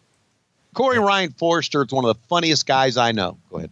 And we got down in the home theater, fired up Fall Brawl 1996, ordered some Logan's Roadhouse and had it delivered and drank a little bit of vodka, watched old wrestling. It was a good time. How come I didn't get invited? It was a Tuesday. Oh, hey, I'm going to, when I've talked to Dave Silva, can you believe he's moving? I want to come give him a housewarming gift, when he moves. We need to throw him a little party. Yeah, we do. We really do. So the behind the scenes, I guess we should share with everybody. Dave Silva is moving to Huntsville, Alabama. Right. And I think it's happening at the end of this month, very beginning of October. So in just a couple of weeks, he'll be an Alabama citizen. Yeah. I think it's great. I think it's awesome. I think it's tremendous now, that he's going to be living this close and be able to be a big part of everything we do. Right. Much closer. It'll be great. I got to tell you, this is not a bad match we're talking over here. Star and a quarter. You're right. Meltzer would say, Missy Hyatt, dressed like Kelly Bundy of Married with Children, came out as the new manager of the Nasty Boys, which Tony Schiavone and Jesse Ventura tried to act like it was a surprise to all the fans, even though there were visible posters everywhere regarding Missy being with the Nasty Boys. One poster read, "Hey, Missy, did you buy them?" which ruined Ventura for several minutes since he started laughing and then kept trying to do one-liners that would top the poster. After all the boob jokes, this match was long and boring. The dead crowd hurt things as the Horsemen weren't as over as a team at all. So trying to get heat on them was a futile effort and made it impossible to successfully do a match this length. Arn was worked on for 8 straight minutes before Roma made the hot tag and they went to the finish. Nasty Boys got a great near fall with a bulldog off the top since they did an interview predicting they'd win with that move, which was pretty much the highlight of the match. Anderson gave Knobbs the spine buster and Roma went for the pin. Sachs come off the top with an elbow onto Roma as the ref was distracted and then reverse positions for the win. It's really pathetic. Everyone in this promotion spends so much time insisting that Roma is working in this position, and everything they do when it comes to the finishes gives the idea that he has no business being there. Star and a quarter. So lots of criticism on the creative decision to beat Roma. Like, if you're going to say he's the guy, make him the guy. Don't have him be the guy taking the pin every time. Right. Fair criticism. What say you? Oh, that is a fair criticism. We are making him the guy, but then again, we're not making him the guy. We're making him the guy by all what we say and do, and then we have him do the job. Back then, would you agree with me that back then doing the job wasn't as big a deal as it is in today's wrestling? Back then, doing a job was a bigger deal than it is now. That's what I meant. Much bigger deal than it is now. Now it doesn't matter. No, apparently it doesn't, because there's just so much TV that everybody's got to do a job. Now, I tell you, I think that's going to change a little bit with AEW because supposedly you guys are keeping track of records, and I haven't seen the matches on TV. Every event that they've had so far, I've been there at. So I haven't seen the television presentation, but I think they're starting to even show the records on screen, which is kind of cool. Yeah. I think there's a lot of of what we are doing that, at least from my vantage point, is not insulting the fans. And I hope that continues. Yeah, it's really hard for me to. Here comes a hot tag. It's a pretty good spot though in this match. I mean, I know Meltzer shit on it, but if Meltzer shits on a match, that doesn't mean that's the voice of God saying, I'm right.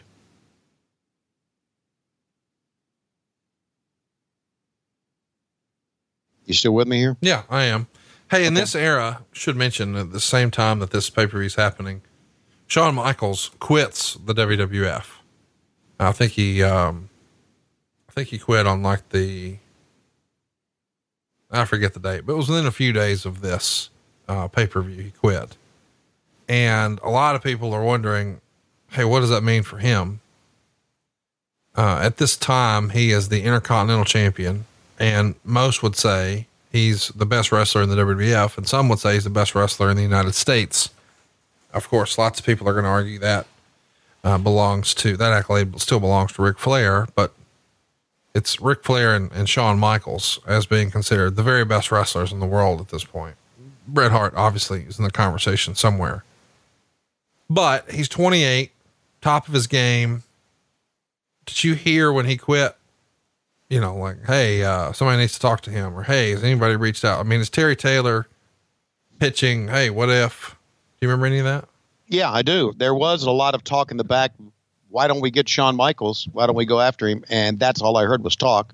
I wasn't involved in any of the conversation about actually getting in touch with him. Was there anything written about us trying to get him, or just not in this issue? I mean, obviously it never really happened. I think it was right. Always just a power struggle with Vince and Shawn, and yeah, they've always fixed it in the end.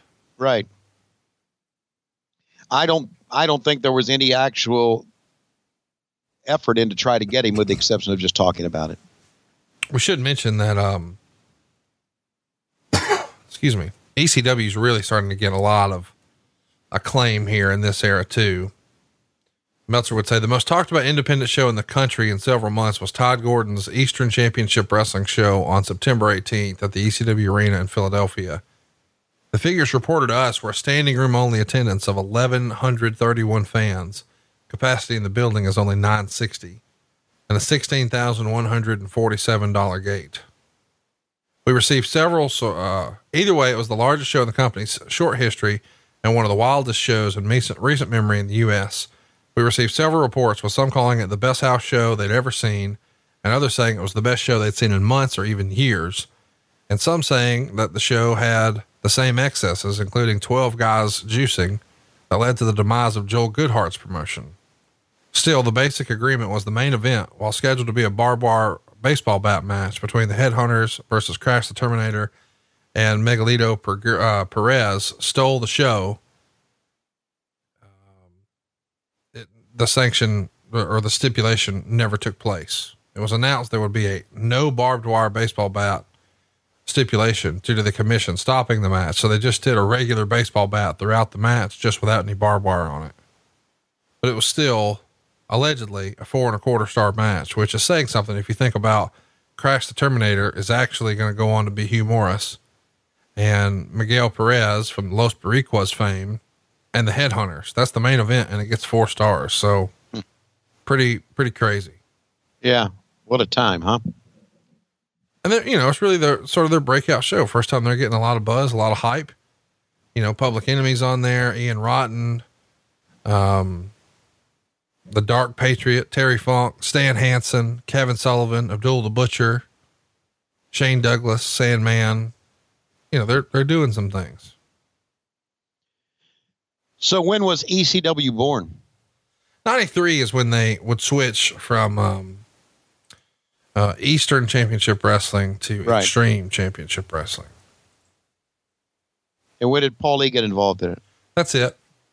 That's it right then? Yeah. I guess it was, I think the promotion was actually founded in like 1992, but then they would switch over Oh no, they switched over in 94. That's right. Okay. So it was Eastern before. You probably remember reading about it when Shane Douglas threw down the NWA world title.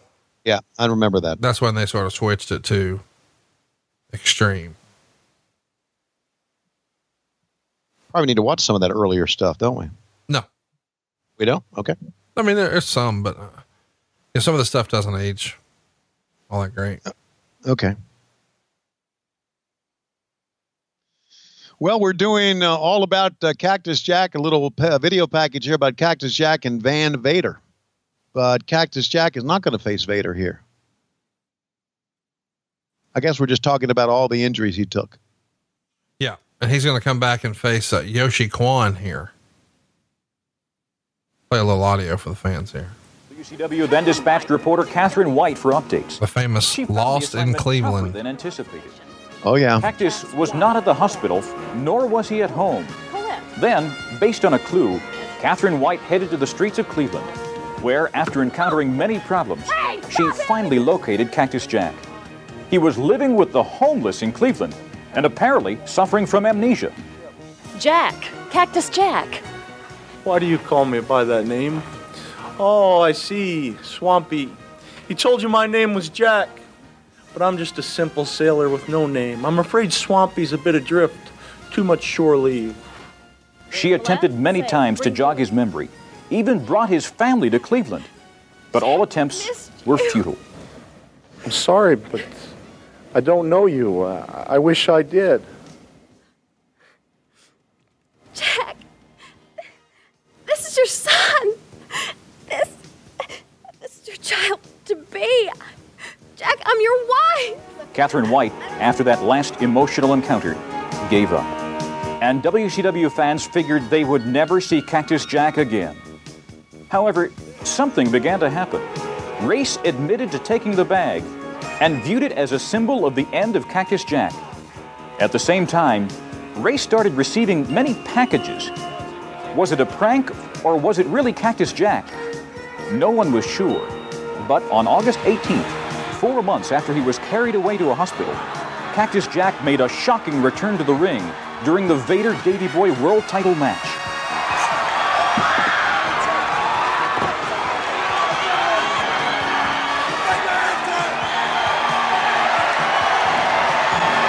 Vader and Race immediately put a price on his head and employed Yoshi Kwan to collect the bounty. Jack, on the other hand, had two things on his mind: the bag and to get back in the ring with Vader one more time. He told the world his story, from the hospital to the streets of Cleveland to the ring again. I was walking down a street last week, a street very much like this. A man stopped me and said, "Cactus Jack, you didn't really lose your memory, did you?" And I said, "No." He said, "Cactus Jack, that wasn't really your wife on TV either, was it?" And I said, "No." "Cactus Jack, then that wasn't really your child on TV then, was it?" And I said, "No." He said, "Cactus Jack, did anyone really believe you lost your mind?" And I said, "Yes!" You see, I know for a fact that there were two people who believed it every inch. And that's Harley Race and Vader. And they didn't believe it because they were stupid, because you don't win the world championship by being an idiot. No, they believed it because they wanted to. You see, Vader, I know what goes inside that sick head of yours. You're like a big game hunter, yeah. And look on your wall. You got the ribs of Sting, the shoulder of Ron Simmons, the back of Joe Thurman, and the neck of Nikita Koloff. But something was missing, wasn't it? Yeah. Somewhere over that fireplace in that home of yours, there was that space for that Saskatchewan moose. You said, "Bring me the head of Cactus Jack." But you can't have it, Vader. You can't have it. Yes, you put me on the shelf for a while, but all that did was earn me valuable time. Time for thoughts of you to brew like a bag of tea and a sea of hatred. And this is no sipping tea, Vader. It's brutality. And for you, it's a heavy dose of reality. Because when Cactus Jack comes back, keep this in mind, he's coming with bad intentions. And if they can arrest a man for the thoughts that go through his mind, then bring out the rope and hang me here. Because, Vader, I got some sick thoughts, and every one of them, sir, centers around you. You tried to change my world, now we reverse roles. It's my time. and you're going to find out that a day in the life of Cactus Jack is worse than any specter, ghoul, or ghost you could have imagined. I'm coming for you. Bang, bang, bang, bang. Ladies and gentlemen, the following... What a fucking package, man. I know people have been critical of that angle, but that little recap video, that made it cool. Yeah. I don't know why. Why were they... a couple of interesting things in that video.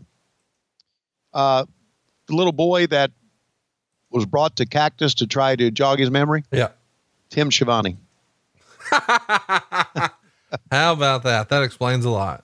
Yeah. And by the way, oddly enough, Tim Schiavone, little plug here, is opening up Best End Brew Pub coming up this week on the West End of Atlanta.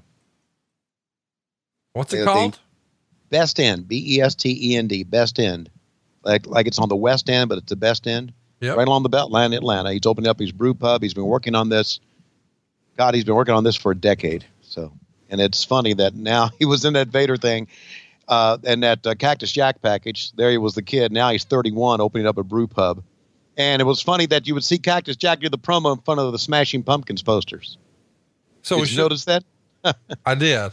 Yeah. I saw that, which is fitting because we were just talking about them, the NWA, a little while ago. Right. 1036 White Street in Atlanta, Best End Brewing Company. Go see all the Schiavones down there. Yeah. Dude, I just saw the building with the graffiti at the bottom, and then the top, Best End Brewing, entrance, eat locally, drink globally. Dude, the photos they've uploaded of the food look legit, man. Oh yeah. They've got a lot of good investors, and he's the master brewer, and he's in charge of all the beers. So, and he is tremendous at brewing beer. Dude, I mean, the food looks next level. Yeah. And I should know he's a good beer brewer because he spent many years at this house below the deck brewing beer. Oh my gosh. I just saw a picture of him, holding up some barley on one of these images. Man, this thing looks badass. I'm excited to go check this out. Yeah. We'll have to have you come over and be a part of it. Hypothetically, will it be open, later this week when I'm over? Yes, it will be. Well, we need to check that out. Go support it. We need to go that night. That'll be opening night, I think. Hey, let me ask, I'm going to be that guy right now. All right.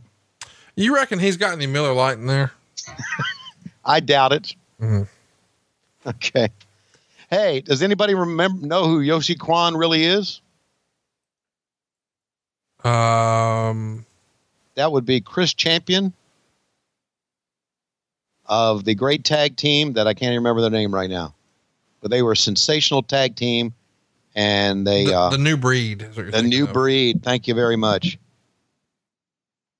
And then they were in a horrible traffic crash in South Carolina during the Crockett era and never rebounded from that. But when the New Breed first arrived on the scene, they were spectacular. They were inventive. They did things no other team would do. I think they were way ahead of their time. Why don't you think he made it as Yoshi Kwan? I don't. Was there allegedly there was a knee injury? He was supposed to wrestle Yoshi Kwan or Ricky Steamboat at Halloween Havoc, but he hurt his knee. Yep. Blew his knee out. It's quite the presentation, though. I mean, he has a cool look. Chris Stewart, man, I like those kids a lot. I liked them a lot. Go back and watch some of the old, in their debut on WCW Saturday Night, or it was called World Championship Wrestling back then. Watch their debut and watch how they just could do things. And then the wreck that they had, I think if I'm right, I don't know the particulars, but the word was that their wreck was so bad that they both went launching through the windshield of their car and were fortunate not to be killed in a horrible wreck in South Carolina. I don't know that me and you talked about this, but he died last year. Chris did? Yeah. 57 years old, August 22nd. He was stroke victim. I guess he had a few different strokes on his sort of dying days, last days, but he was in rough shape there. Life support for the better part of a week before we lost him. Not an old man though. I mean, born in 61. That is terrible. That's terrible news because I really liked him a lot. I really did. I thought he had potential to. He did. What's Sean Royal doing now? What's that? Sean Royal? Yeah, his tag team partner. Yeah, What's I don't know. If you know what Sean Royal's doing, tweet us at the show at WHW Monday. We'd like to catch up and see what he's up to these days. The new breed gimmick, they used all the talk from all the verbiage from Back to the Future. And, right. I loved it. Absolutely loved it. By the way, Cactus Jack, one of my low-key absolute favorites. I've started to really come around on some things. I think so many wrestling fans, myself included, we've parroted the same thing for so long, and we haven't really, or I don't think I had really taken into consideration everything before making some decisions about, and there's your finish, double arm DDT, Yoshi Kwan's out of here, Cactus gets the win. It's not a long match either. I think we're 3.5 minutes. He's going to bring Vader in. Harley Race in over the top rope. Well, they're setting up Spin the Wheel, Make the Deal for Halloween Havoc. That's exactly right. It's going to be your main event. Anyway, I think legitimately, I'm not saying this to be funny. I think Mick Foley's in my top 10 all time. Really? Just because I enjoyed so much of his stuff as Cactus Jack. I enjoyed the FMW stuff. I enjoyed the ECW stuff. Most of all, I enjoyed the WCW stuff. And then the Mankind character he pulled off so fucking well. And then he did the silliness with Dude Love. And then just the whole Mick Foley run. When you just think about how versatile he's been, he's doing the comedy stuff. He's writing books, and I just think he's top 10. Like as far as overall performers in wrestling, he's a lot like Bobby Heenan in that Bobby Heenan wore a lot of hats in wrestling and he excelled at all of them. Right. Well, there's a lot of different categories you can group wrestlers in. If you talk about top 10 most versatile, most talented guys, yeah, Cactus Jack's in those because of all that you were talking about just now. So many things that he could do. Like Vader, for instance. We love Vader, but Vader was sort of one dimensional. Right. He couldn't write a book. You're going to get one. I just mean like, he's going to come in and like Cactus Jack could be the crazy maniac. He could be the crazy deranged murderer maniac, but he could also be a very sympathetic baby face. And all right, here we go. We got a little promo action here from Rick Rude on the set of Flair for the Gold. Look at this. Lays a big kiss on Flair's wife. Oh, Wendy, Fifi, the French maid. Oh my God. Look at her. She looks mean. She is. Whoa, man, slapped him. She is mean. Slapped him in the face. Rick saying, look, she's running my life. Whoa. Behind the belt. I don't think he said that, but he could have said it the way he was looked and turned to us. Here's what Flair's saying. Your answer. Sorry. Hey, next week. You okay, baby? You got to understand things like that happen. Next week, we go again. I'll Flair for you. Okay, honey? Huh? You all right? Next week, we go again. Look at this. The Nature Boy Ric Flair getting submarined by ravishing Rick Rude. Spins him around. Wham! Rude awakening. And that's how you get a title shot, Tony. You're a gold digger, and Flair has the belt. Well, so there you go. Rude tries to plant the Rude Awakening kiss on Fifi. She wants nothing to do with it. Slaps the face of Rick Rude. Flair says, well, there's your answer, pal. And as he's trying to console her, bam, he gets nailed from behind with the big gold belt. Rude cuts a promo. You're a gold digger. And here we go. Our world title match, not our NWA world title match, but our world title match nonetheless. It's way too long, huh? Already. What? Wait a minute. Was that what Ole said or what Meltzer said here? Way too long. 30 minutes, 47 seconds. He says, Flair came out with Fifi, real name Wendy Barlow. The funniest Fifi story came a few days before the match when they were doing satellite transmission to hype the card, with Flair being interviewed by several TV sportscasters from around the country. The satellite was already on with Flair and Fifi, who's never been put in this position before, asked Rick what happens if someone wants her to say something in French or wants her to speak in French. Anyway, Rick pretty much said he'd cover for her. It was never a factor. However, in the second interview, Rick did the entire interview talking about what Rick Rude did to Wendy. Rude is nowhere near the wrestler he was during the first half of 92. The disc injury from late last year is either much worse than anyone is letting on, because Rick used to be a bump machine and he doesn't bump hardly at all anymore, or Rude simply doesn't care about having good matches anymore. Given that Rude doesn't bump and he's a heel, then nearly every match he's had on a big show of any length of the last year has been awful, even with a legendary guy who can carry anyone. Who decided for this to go 31 minutes? The first half of this match was terrible. Flair had never been in a match this bad on pay-per-view, except for the one he had with Sting where he played the Black Scorpion. This match picked up from there and ended up, with all of its drawbacks, still being easily the best match on the show, which is only faint praise. The last 9 minutes were very good, but not great, but the damage had already been done. Rude went for a pin after the fist drop, but Flair kicked out. Rude then went after Fifi. Fifi slapped him. Rude then started kissing Fifi and she struggled. Flair came back, goes wild, puts Rude in the figure 4. And with the ref attending to Fifi, Rude pulls out a gimmick, hits Flair with it, and gets the pin. 2 3/4 stars. And there you go. Flair in the ring now with his most beautiful robe ever. Would you disagree? No, I would not.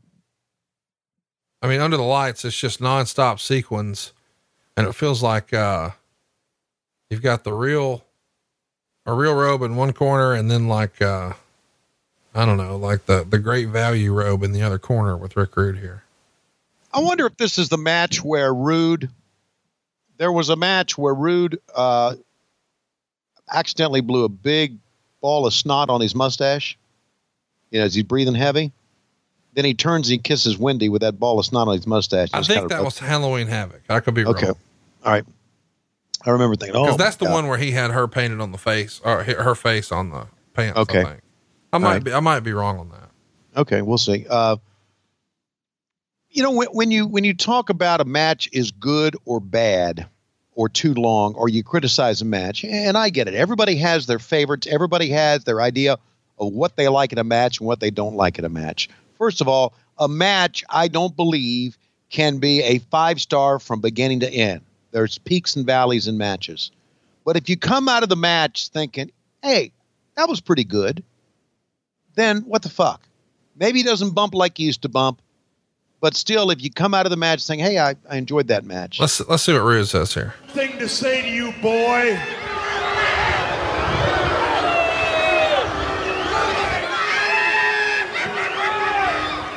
Tonight, when I leave this arena, not only am I going to have your reputation, not only am I going to have your world title belt, but Ric Flair, I'm going to have your woman.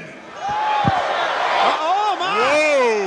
And he reveals the tights, and it's got Fifi, the French maid, over the front of his crotchal area, as Bruce would say. And by the way, she's not dressed like a French maid here. No, she's stepping out. A French maid would only dress as a French maid if she's had a flair for the gold and working for him, but now she's stepping out. The big gold belt on the line here. I'm sure later that night she'd been stepping in. No, at this point, I think she was married and Rick was married, so there's no way that Rick would. Yeah. Well, never Sorry. mind. No way Rick would tap that if he knew she was married and he was married. What was I thinking? Sorry. JR had a great call at a live show years ago. He said, Rick's wife was married, but he was single.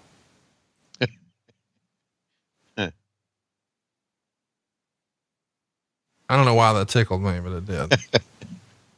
It tickles me right now.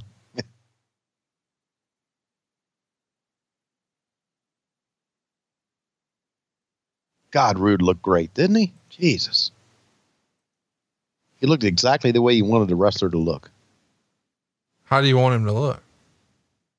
Like this? Like Rick Rude.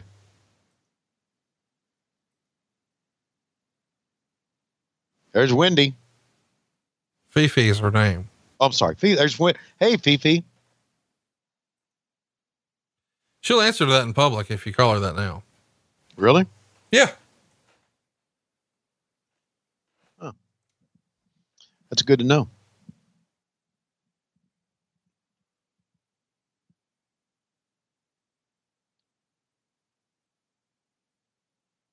So Rude was in the middle of, Rude had some degenerative back issues here, right? At this time. Yeah. I mean, the thing with Sting is going to be the end. Right.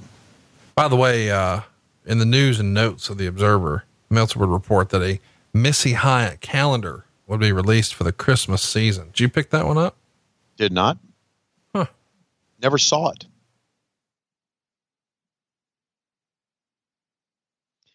There was.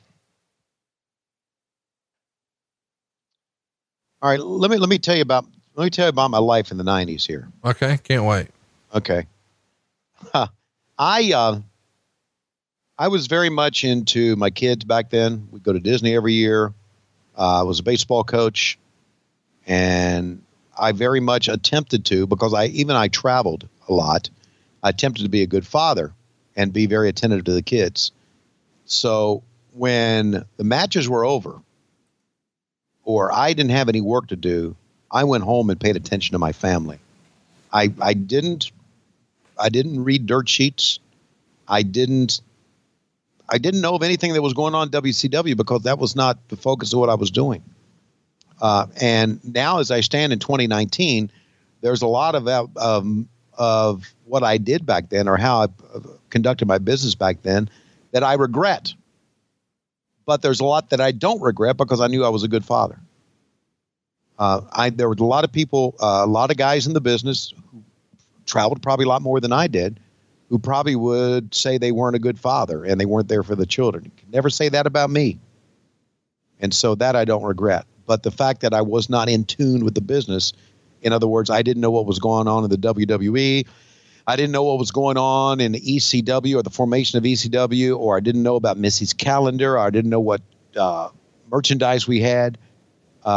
It's probably the wrong thing I should have done, which I will not make the mistake again, because it's just me and Lois. And not worrying about going to a baseball practice or going to see a kid. Hang on. Is there something you need to tell us? No. Well, you just said, now it's just me and Lois. I'm going to devote my life. You got some big plans? Are you going to get on that first show on TNT and throw the microphone down? You can talk all you want to about that faux pas, but I'm going to edit it out, motherfucker. By the way, the last line in this issue of the Observer, Ole Anderson really isn't much a part of the key decision-making process. Eric Bischoff has the ultimate power, although Dusty Rhodes is thought by the wrestlers as still being the most influential, since most believe at this point, Dustin is going to wind up being the person to unify both world titles. Wow.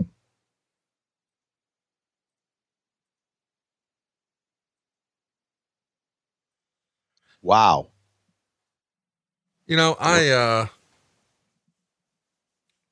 Wrong about that. You talking about the way you handled your business back then and the way you handle it now. And, there's so many guys who were obsessed back then and never stopped being obsessed, whereas you weren't, and now you're trying to get back in. But you're in a primetime spot. One of the most lucrative jobs in professional wrestling belongs to Tony Schiavone now. And when I think about that, I think about all the people who might not be happy about that. Some of the people who were your friends and some of the people who were your haters. It's one of those deals where, you want your friends to do well, just maybe not better than you. And that makes me think of, our next Tony Reed's rap song today, Many Men. This is going to be a slightly remixed version for Noah Anthony Schiavone, but I've got the instrumental keyed up. If you've got the lyrics on your side, I think I emailed those over. Yeah, you did. And first of all, I'd like to say, people who hate me are people who don't know me. And I hate anybody use the word hate. I like people to say, I just didn't like his commentary, or I didn't like him as an announcer. I hate to say I hated him. I mean, Pro Wrestling Illustrated and Stu Stacks and all those guys used to use the word Schiavone haters. And I'm thinking that's a terrible thing to say. You don't know me. Oh, and by the way, Stu, fuck you. So anyway, this is called Many Men. Yeah, Many Men. I'll go ahead and drop that funky beat for you if you got your lyrics. I got it queued up. Can I give you a countdown for it? Sure. So I can be right on time. Let's do Many Men in 3, 2, 1. Man, so we're getting something to eat, man. I'm hungry as a motherfucker. Hey, yo, man. Damn, what you talking, homie, so long, son? Conrad, calm down. Here we come. What the fuck? Son, pull up. Pull up. Many, my marks. Wish death upon me. Blood in my eye, dog, and I can't see. I'm trying to be what I'm destined to be. And Mark's trying to take my life away, but I put a phone the smart marks for thee. I'm back on the wall now. You're going to see. Better watch how you talk when you talk about me, because I'll come and take your life away. Many marks, many marks. Wish death upon me, Lord. I don't cry no more. Don't look to the sky no more. Have mercy on me. Now these 3 marks are putting money on my head. Go on and get your refund, motherfucker. I ain't dead. I'm in the diamond in the dirt and I ain't been found. I'm in the underground king and I ain't been crowned. When I rhyme, something special happen every time. There's something like Ali in his prime. I walk the block with the bundles and I've been knocked in the humble. Swinging the ox when I rumble. Show you ass when the gun do. Got a temper, Mark, go ahead. Lose your head. Turn your back on me. Get clapped and lose your legs. I walk around with a gun on waist and chip my shoulder. I bust a clip in your face. Pussy, this beef ain't over. Many marks. Many marks. Wish death upon me. Lord, I don't cry no more. Don't look to the sky no more. Have mercy on me. Mercy on my soul. Somewhere my heart turns cold. Have mercy on many marks. Many marks. Wish death upon me. The sunny days wouldn't be special if it wasn't for rain. Joy wouldn't feel so good if it wasn't for pain. Death gotta go be easy cause life is hard. I'll leave you physically, mentally, and emotionally scarred. This is for the slapdicks on the block, twisting trees and cigars for the slapdicks on lock, doing life behind bars. I don't see only God can judge me cause I can't think clear. Things and crackers give me a black ass 100 years like I'm Paulie and Goodfellas. You can call me the Don, like Malcolm in many means with my gun in my palm. Slim switch sides on me, let marks ride on me. Thought I was cool, but why you want to die, homie? Many marks. Many marks. Wish death upon me, Lord. I don't cry no more. Don't look to the sky no more. Have mercy on me. Mercy on my soul. Somewhere in my heart turn cold. Have mercy, many marks. Many marks. Wish death upon me. Night I talk to God, but he don't say nothing back. I know he's protecting me, but I still have to say with my cat. I mean, in my nightmares, I keep pulling the text on me. Psych says some bitch dumpling put a hex on me. The feds didn't know much when Brody got stabbed. I got a kite from the penis that he told me. I say penis. Blackjack got knocked. I ain't going to spell it out for you motherfuckers all the time. Are you illiterate, Mark? You can't read between the lines till the Bible says what goes around comes around. Almost shot me. 3 weeks later, he got shot down. Now it's clear that I'm here for a real reason. Cause I got hit like I got hit, but he ain't fucking breathing. Many marks. Many marks. Wish death upon me, Lord. I don't cry no more. Don't look to the sky no more. Have mercy on me. Have mercy on my soul. Somewhere my heart turned cold. Have mercy on many marks. Many marks. Wish death upon me. Wish death upon me.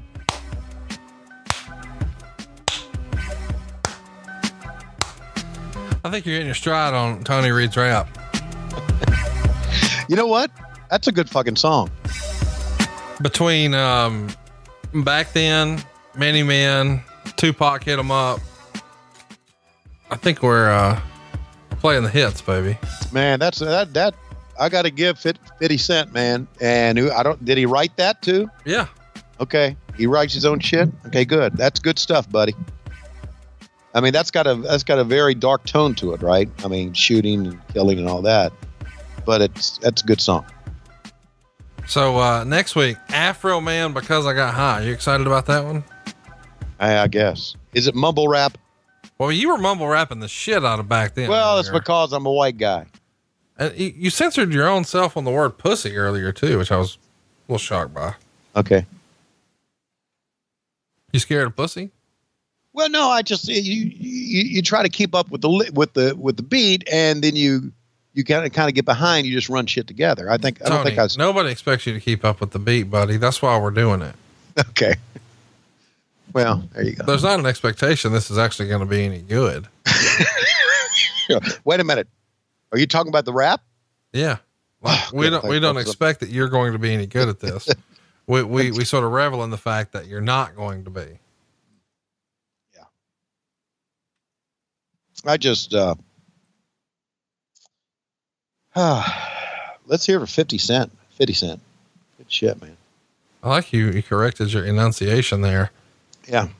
By the way, this is a long ass match. This is a long ass match. And as we know, this is a shitty show. We should mention that the main event is the one with the Shockmaster. Good God. Yes. That Shockmaster. Pretty excited about this too. Just because he's in it. It's going to go 16 minutes. 16 minutes is not much for a War Games. Right? Meltzer would say, there were a few decent spots, but it was mainly standing around and easily the worst War Games ever. Horrible camera work didn't help. The finish epitomized the entire show. Shockmaster grabbed Cole in a bear hug. Cole was right there looking at it and waiting for someone to stop him from making the save. Sorry, Kane was. It appeared that was Smith's job, but he wasn't there. So Kane just looked like a guy who knew he was in a bad position and had no idea what to do, and looked and looked and looked and looked until Smith finally grabbed him. Star and a half. Of course, Cole and Kane are, what would go on to be Booker T and Stevie Ray. Right. So yeah. The World Heavyweight title is what we're calling this match right now. Famously, the whole NWA shenanigans or a real issue.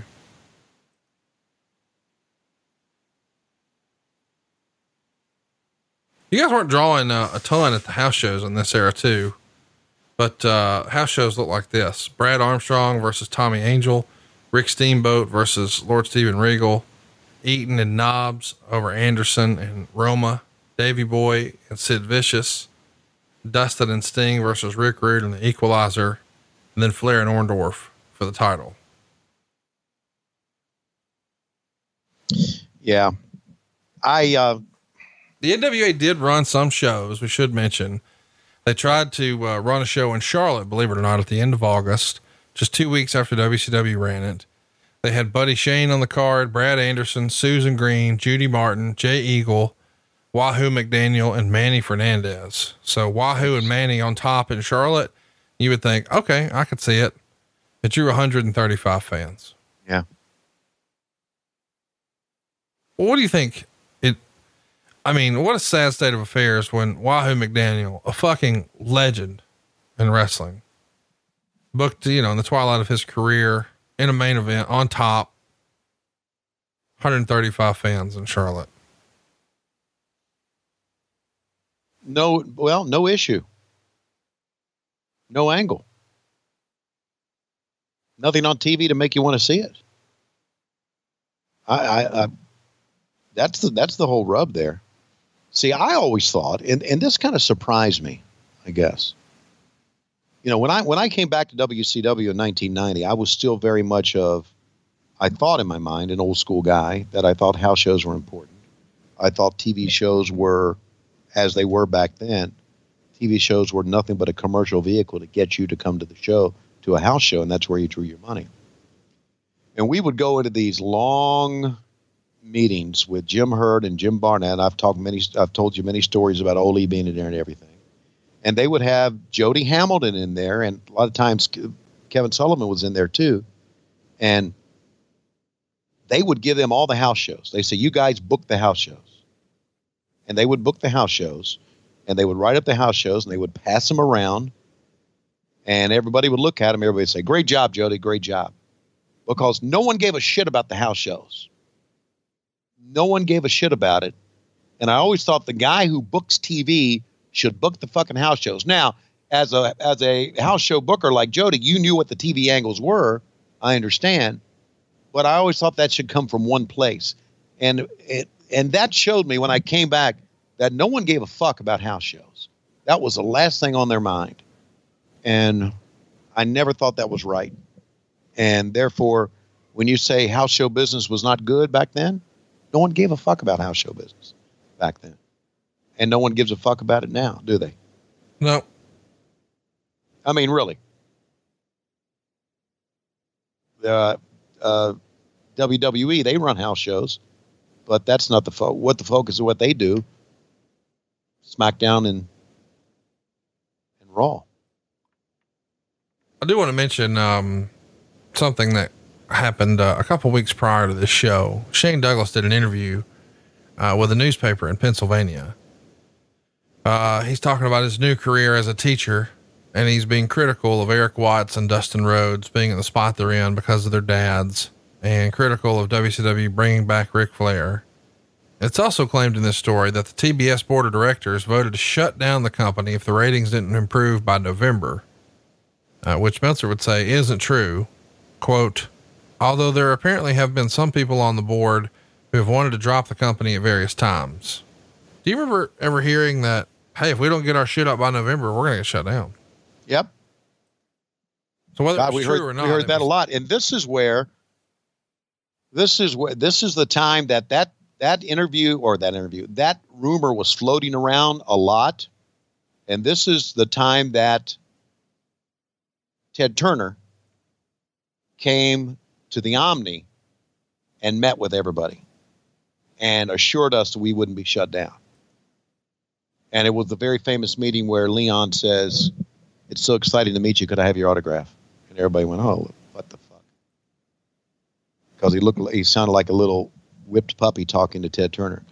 But I think because of those rumors were floating around, that's why Ted came and visited with us. And I remember Ric Flair out of it says, well, it's going to make for a great Christmas now. And Ted said during that meeting, he said, there's been a lot of talk about us shutting WCW down. He said, we're not going to shut WCW down. He said, hell, CNN lost money for 10 years. And now it's doing well for us. So that was the boss saying at that time that we weren't going anywhere. And that also, thinking about that, what I remember in my mind, once he was out of the powers, once he was no longer in power with Turner Broadcasting, I knew it was only a matter of time. We should mention CNN started June 1st, 1980. So right. He would have only been a handful of years into profitability if that 10-year statement is true. If, I don't know if that was just a line or what, but that's what he said. He said we lost money for 10 years. I know this is a weird thing to say, but a lot of people say that the coverage of the Gulf War is really what sort of put CNN on the map, which would have been 2 years prior to this? Yeah. 91. Yeah. Yep.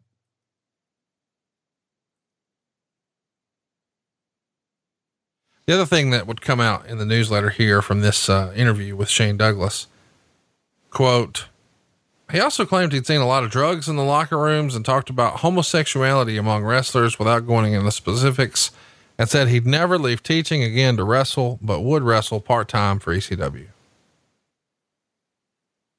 Huh. Why would he talk about the business like that? I mean, I like Shane, but Jesus Christ. I just don't get it. Which part don't you get? You just, as it's going on now, we go back and we talk about shit that we've seen now as it relates to what happened 20, 25 years, 30 years ago. But as it's going on why do you shit on the business like that? Oh yeah, I saw drugs. Yeah, I saw homosexuality. I saw this shit. Bullshit you did. Here's the thing though, what a weird sentence that is in 2019. I saw homosexuality. Yeah, it is. What? Yeah. You mean you're awake? You mean you're alive? I mean, you can see, hear. What does it matter? That's just a weird statement now. I mean, I know it's a different time. I saw somebody tweeted the other day, I wish Conrad would quit saying it's a different time. But fuck, it was. Like, I just watched, my wife had never seen Eastbound and Down, you know, I can't believe that's a real thing, but she had never seen the Kenny Powers character. So I showed her some, and there's like the whole, Don Johnson scene where he, you know, gets reunited with his dad, and Don Johnson drops the F-bomb right away, like to start the episode. And it's like, whoa. I mean, that show's 10 years old, and it's like, oh, I don't remember that. But it's, you know, so it's just, we've evolved as people, baby. Yes, we have. And to say that you're tired of hearing someone say it's a different time, then you need to realize that time moves on, that things change. In other words, my response to you saying that Conrad is sick and tired of Conrad saying it's a different time, my response to you would be, get fucking with it. It is. Well, I know it's a different time. I think his point was, you know, people were offended when those things happened back then, and we don't need to apologize for it. We need to be offended now for what was happening back then. And I get that. I understand it. I'm not in a position to judge how someone else, you know, felt about all that, because, you know, that's not my circumstance. Right. But I can say that it was, I don't know, more socially acceptable, but it was more prevalent, and now it's less. And I'm glad that it's less. I don't want to make anybody feel uncomfortable. I want everybody to enjoy our show and everything we do. Right. Because I see this as when people ask me to describe our podcast, I say it's just two friends loving wrestling, watching wrestling together. Busting each other's balls. Ripping on things. I mean, we rip on Ric Flair all the time. Yeah. And because he fucking deserves it. One of your lifelong good friends and my father-in-law, and we shit on him, and we shit on my brother-in-law, and we shit on Dave Silva and Bruce Pritchard and all of our friends. It's what guys do. Right. Well, it's what we do. Yeah, it's what we do. I mean, listen, part of growing up in the Schiavone household was always busting each other's chops, as we said, or busting each other's balls. And eating donkey dicks. And yes, that too. And so then when I got to know you, when I first met you, I was thinking, man, we've been in the minor leagues busting balls. Well, here's the deal. I have grown up in sales, you know, so from the time I was 14 years old, I was involved in sales. And when you have a sales organization and it becomes a bunch of rough and rowdy, you know, 20s and 30s and early 40s dudes who are all getting told no 19,000 times a day, just digging through for those 8 yeses. And you got to keep positive. You develop a really, really thick skin to know, or people hanging up the phone, or, you know, just rudeness in general. So it's just no big deal. So you find ways to entertain yourself. And the way to entertain yourself is, you can't be mean to the customer. You're just mean to your coworkers and it becomes fun. Right. Like, you know, there was a guy at the office, who we nicknamed Baby Nuts. Okay. May or may not be my cousin, but my cousin, Baby Nuts.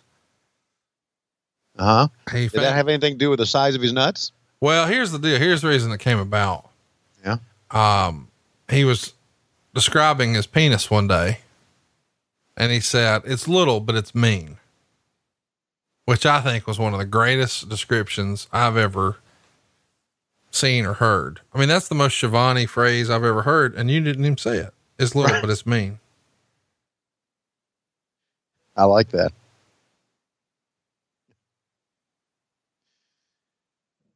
Well, we have a good time on this show. We hope you do. People are not going to like everything we say, everything we do. I get it.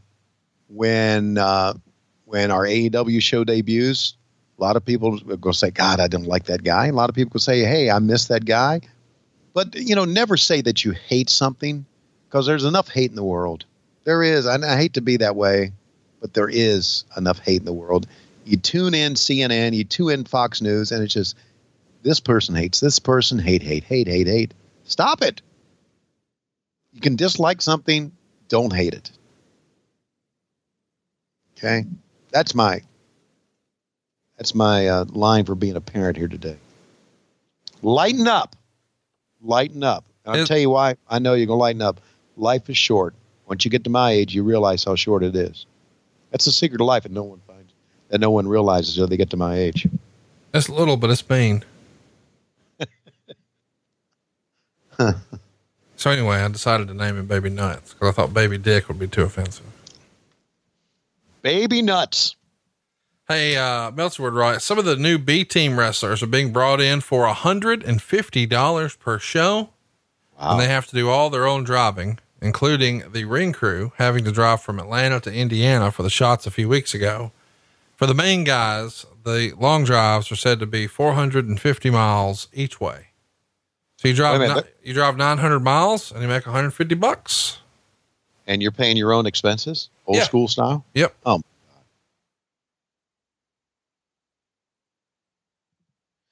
At the that was wrong. Beginning of the month, Sid Vicious walked out of the September 1st Dothan, Alabama TV taping, but it looks like eventually you guys would work it out. Quote, Vicious, according to several on-site sources, refused to take a drug test and said he'd take it in a few weeks. Apparently he was told that he'd put it off long enough and he didn't take it then, he'd be fired. And before being fired, he just walked out. If it hadn't been rectified, it would have been a disaster since Vicious was all over the pre-tape TV and scheduled for the main event for the next 2 pay-per-view shows, War Games and a singles main event against Sting at Halloween Havoc that had already been, printed with ad slicks sent to all the cable television. So how about that? No, I'm not taking the drug test. I'll take it in a few weeks.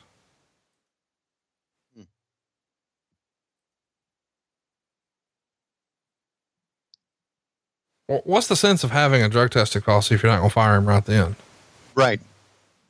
Exactly. I'm asking, why didn't you just fire him right then? Well, I wasn't hiring and firing. They should have fired him right then. They should have said, thank you. I can't comment on drug testing because I know it's done, but I never did. Did you ever have to pee in a cup? No, I never had to. And I never did take drugs except legal prescription drugs. Oh, that's not true. You got high as a motherfucker in Las Vegas this year. Okay. But during my run at WCW, I never took drugs. It was legal, by the way, when you did it in Las Vegas. Right. It may have been legal in Las Vegas, but had you peed in the cup, I mean, a guy could go to Las Vegas on NFL team, NBA team, or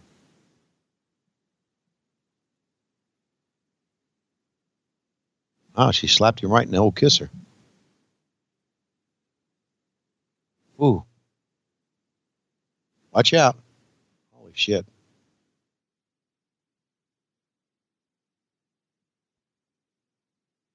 But anyway, no, I never did take drugs, never did pee in a cup. And I never did. I would like to see back in the day how they did drug testing. Well, they probably had him take his penis out of his pants and then pee into a cup. I understand how they physically did it.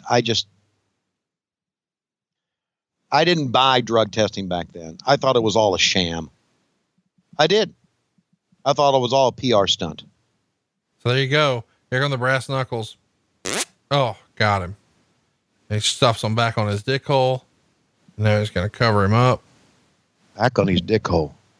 2, 3, new world heavyweight champion. The big gold belt is going around the tiny waist of Ravishing Rick Rude. And there's Fifi there to kiss and make it better. Yeah, boy. I think that, for not the greatest Flair match ever, it wasn't as bad as he made it out to be, but no, it was not. I thought it was a pretty damn good finish.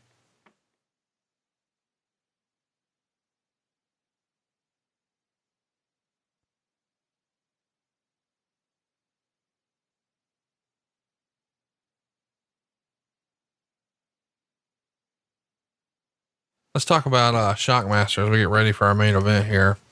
Meltzer would say after the debut where he, busted his ass or whatever.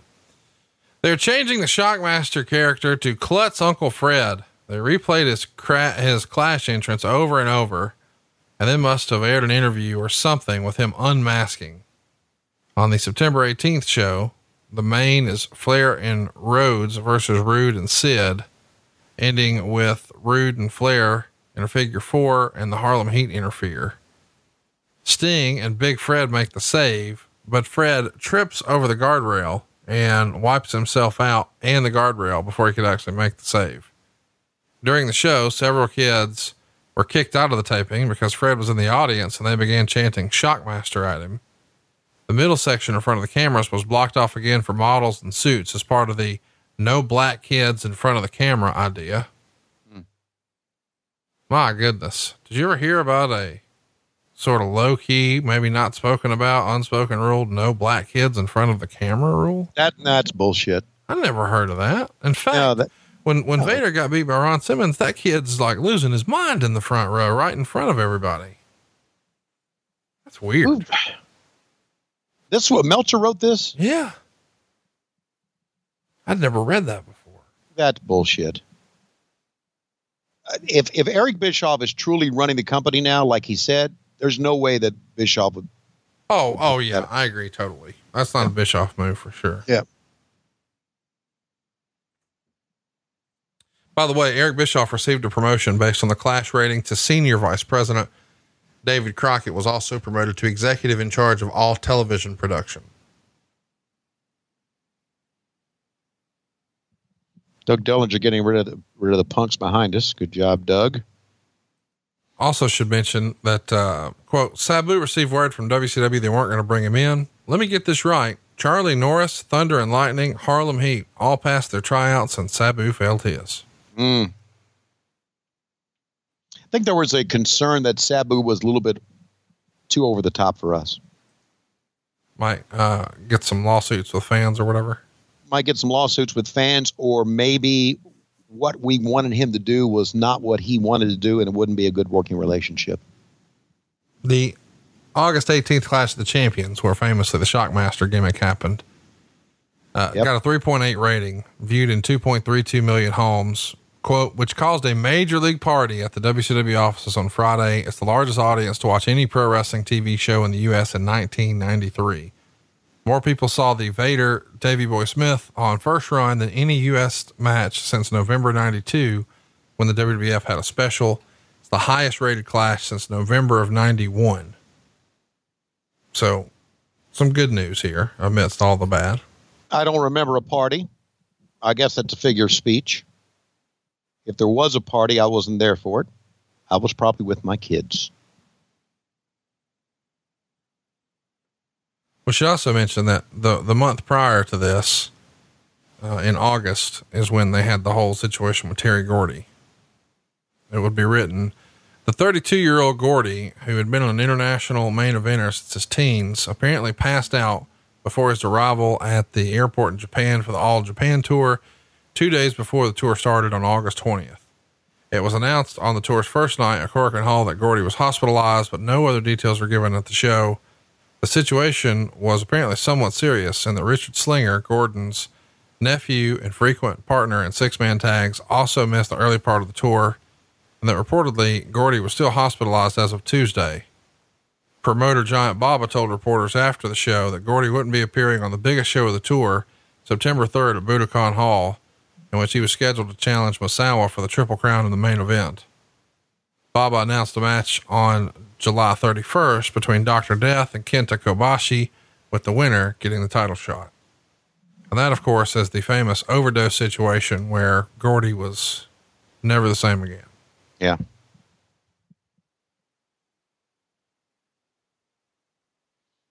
What a business. Really. And you know what's good about the business now? What's good about the business now, buddy? I'm getting in AEW mode again. Is that it's not like that anymore, right? I think I'm seeing that, and I'm not not saying anything about Terry Gordy or his ego, but let's talk about Sid Vicious and his ego. Massive egos are kind of in check now in the business. I really think so. There's more a feeling of a team now than there used to be. Maybe I'm wrong. Maybe maybe I'm wrong. I don't know, but I get maybe it's because I've been away for so long. I don't know, but I just get a feeling the business has changed. The business has obviously changed from what you see now on TV screen. It's a different type of product in many ways, but it's also changed behind the scenes as well. And for the better. Do you remember recutting spots for this show, like promos? Because originally Road Warrior Hawk was supposed to be in this main event, and he's going to be replaced, of course, by the Shockmaster. Right. No, I don't remember. Well, you had to recut on me, motherfucker. My voice? Your voice out of your mouth hole. You sure? Well, that's what Dave said, but you're probably right. You remember everything from back then. So no. The reason I say that is that we had voiceover guys cut spots for us, and that's why I question that. I cut a lot of radio spots for us. I remember back then, but as far as voiceover TV spots, I just we had voiceover guys, so I didn't do them all.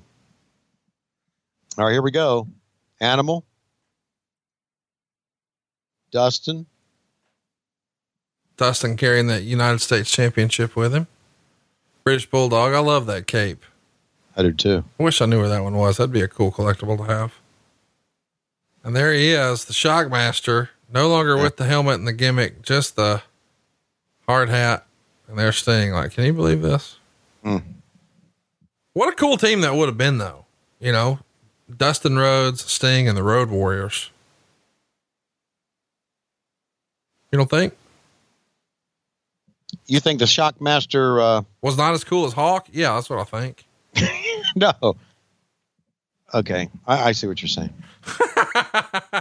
You're saying that Big Fred was the big turd in all this. No, I'm not saying that. I'm just saying, you know, like he doesn't belong there. I like Animal, but you know what I like better than Animal? The Road Warriors. Right. I get it. I want to mention this to you because this fascinated me in my research. Awful lot of discussion earlier this week with the Ole Anderson hotline segments. On July 24th, Anderson challenged, quote, any rag rider to get in the ring for $10,000. Although during the segment, he talked about it as reviving his old challenge, which apparently in his youth in the Carolinas, Anderson used to offer $10,000 to any mark who could beat him in 10 minutes as a way to show wrestlers were real. Right. Although few people alive remember that or know what the old challenge was. On that segment, Anderson appeared to have lost it, although not to the extent Bill Watts did in a similar situation near the end of his run. On July 31st, after Mark Madden of the Pittsburgh Post-Gazette and Pro Wrestling Torch contacted WCW about accepting the challenge, Anderson cut a promo on the 300-pound Madden, saying he was fatter than Haystacks Calhoun and that one of the McGuire twins must still be alive. Anderson was actually pretty funny on this one and tried to work his promo towards drumming up a debate between himself and newsletter writers on the WCW hotline. And Madden, during the past week, faxed WCW a letter asking for his check for $10,000 to get in the ring. And Marvez wrote a column in the Herald about Madden accepting the challenge, going on the idea that Anderson, a vice president with the Turner Company, went on a hotline challenging reporters who criticized him to get in the ring and get beaten up. And on the August 7th hotline, Anderson said basically he meant it all in fun. What do you remember about Mark Madden wanting to actually have a shoot fight with Ole Anderson for 10 G's? I remember thinking, how silly has this fucking gotten? And I remember thinking, and of course I didn't know Madden that well back then, but I remember thinking that this is a pretty good publicity stunt for Madden, that he could make a little bit of money. And I always kind of, looked up, rolled my eyes at it because I remember the old Ole promos back then. I mean, his promos back then, Ole's promos were fucking real back then. He challenged truck drivers. So you think you're a truck driver and you watch us every week and you think you're pretty tough? You're more than welcome to step in the ring. And I always thought this was an extension of Ole just trying to be Ole Anderson, and instead of pointing towards truck drivers, pointing towards, the quote unquote dirt sheet riders. Thinking that I think he did that thinking that no one would accept the challenge, because no truck driver accepted it. If they did, I guess they had no way to find him. But I was surprised it happened. But then when it happened, when Madden, wanted to do it, I thought, well, this would be a very good publicity for Mark. Mark is pretty sharp about that. And you've gone on to meet Mark. He's great guy. Yeah, he's a cool guy. Big part of StarCast 2 and 3. We're going to try to have him back for StarCast 4 as well, if his schedule permits. Yeah. By the way, we're going to start announcing some of our headliners and main attractions and our overall theme for StarCast 4 this next week. You excited about that? Yeah, I think it's going to be a lot of fun. I hope I can make it. You hope you can make it.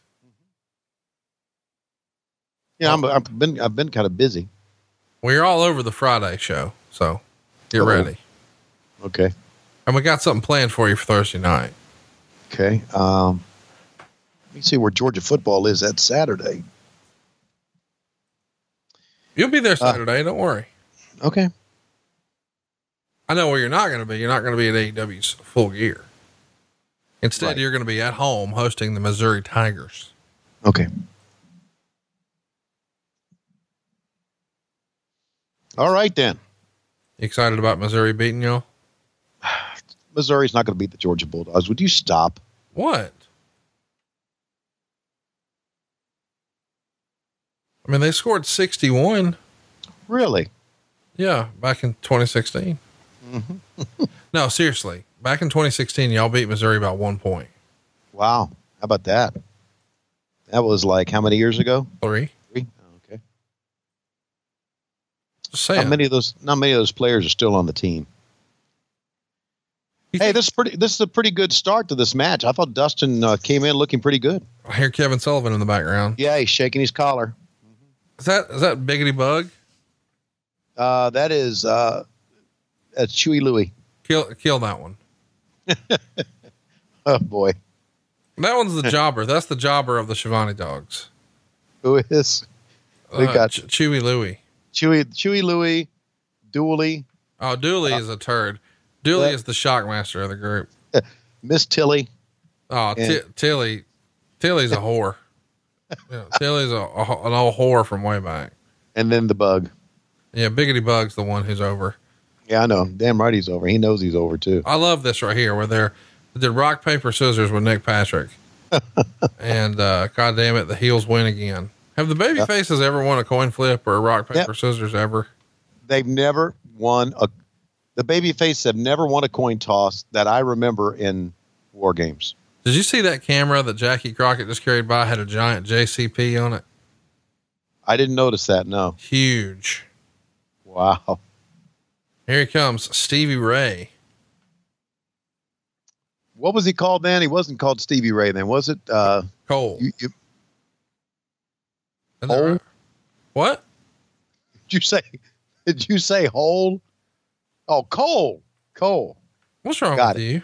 I thought you said hole. This is, Stevie Ray was Kane. Booker T was Cole. Kane and Cole. Are you all right? Yeah. I just wanted to make sure I got the names right. I feel like you're having an aneurysm here. No, I'm fine. I'm fine. I'm in perfect. I'm fine. I'm great. Lois not here this week at the house. Oh, thank God. You're telling me. So wait a minute. Yeah. I got to come to Atlanta this week. Oh, that's right. Does this mean I can come to the house? Nope. Wait, Lois isn't there. That doesn't matter. I'm embarrassed by this house. Wait. I am. I'm embarrassed by this house. Well, why I would never let my friends here. How am I going to hang out with you? We're going to go to Tim's Brew Pub. But then afterwards, after I've had too many Miller Lights to drive, I'll just drop you off the airport and you can sleep in the lobby. I'm driving over. Oh, you're driving? Oh, I'll drive you home.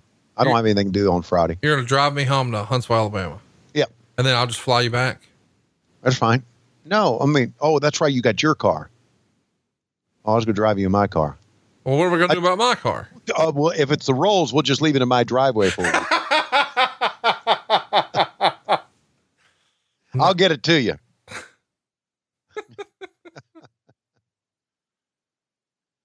Oh, God. That was a very Ric Flair thing to do. I've told you that story, haven't I? Yeah, he just left his Mercedes at your house at my house for a week. Yeah. Just like, what the fuck? Oh, God. My detailer's cleaning up a car for me, and he's had it for 10 days. Yeah. And it's been ready for like 3 or 4, but our schedules aren't connecting where I can come get it or he can bring it or whatever. Right. So he's going to have like 3 more days.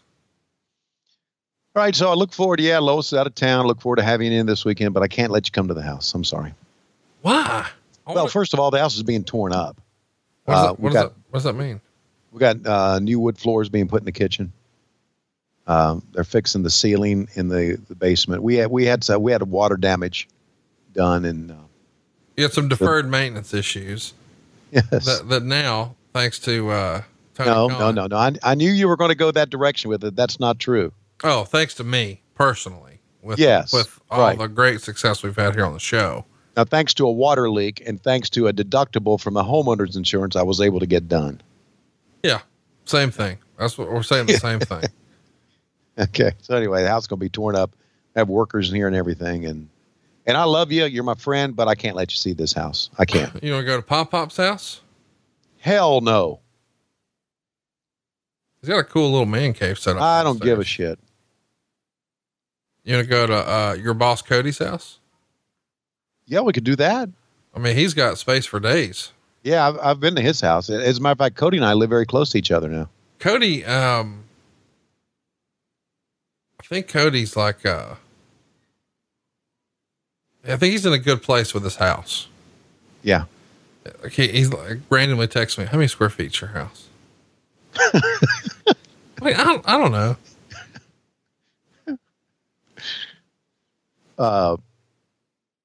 They've got a very big house, nice house, but it ain't like the Conradison. Okay? Oh my gosh. Why are you? It ain't. It's not like the Conradison. Anybody who's ever been there goes, holy fuck. Why are you doing this? I don't know. Why do you have a house that size? I don't know. You tell me. Watch out. We got to finish coming in. Look, kicking him. Nelson goes down. He does juice like his dad would do. Dude, Dustin is hitting a gusher here. Are those his dad's boots? That could be. I think those are his dad's white and yellow boots because they say roads down the side, not natural. Ah, there they go. Do you own these? Yeah. Damn. Yeah. In the very large, spacious Conradison. Dude, I'm in a tiny little office that I've made it to my studio, and you're acting like I've got this palatial estate. Yeah. Yeah. You know, the thing about Zillow is, oh, fuck you. Why are you doing that?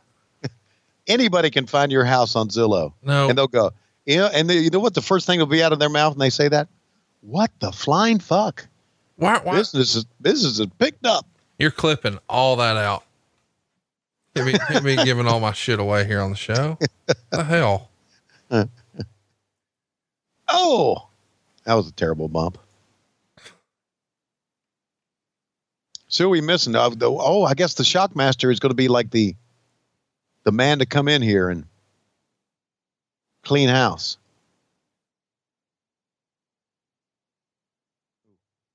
Yeah, this is Dustin and Vader started things. It was pretty damn good, but now,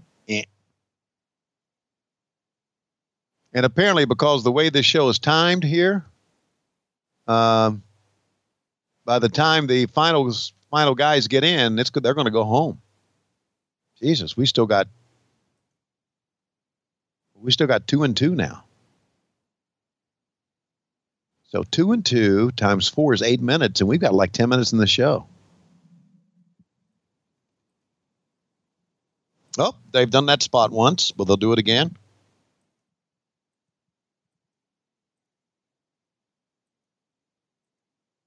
You ever ask Davey Boy Jr. about his dad's robe, if he had that? No. Mm-mm. His son is going to be a big star. Oh, for sure. Yeah. Davey Boy Jr. is going to be big.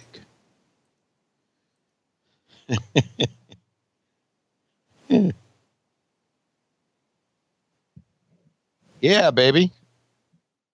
We caught him on top of that steel.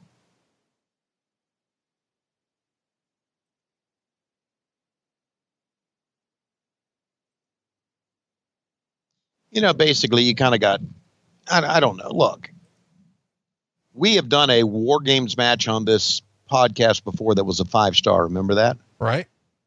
And who was in it? Sting Squadron. Yeah, and then Flair, right? No, he wasn't in that. It was Dangerous Alliance versus Sting Squadron. Okay. Sometimes I just think some guys are not cut out for War Games.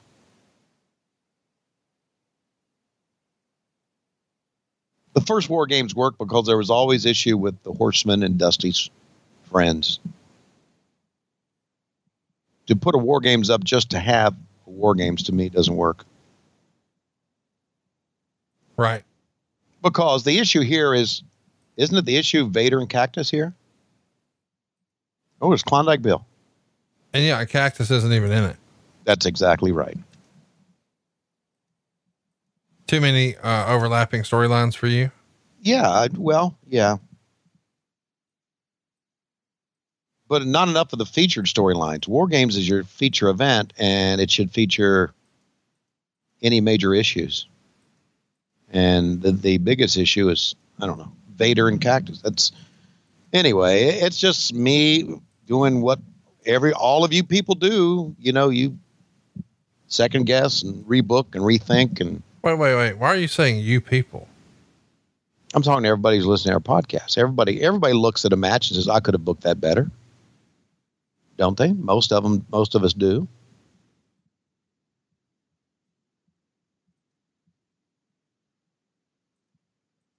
And not only that, I hate to say it, but in this type of match, there should be more blood. Well, Dustin's old school. He's trying to bleed for them all.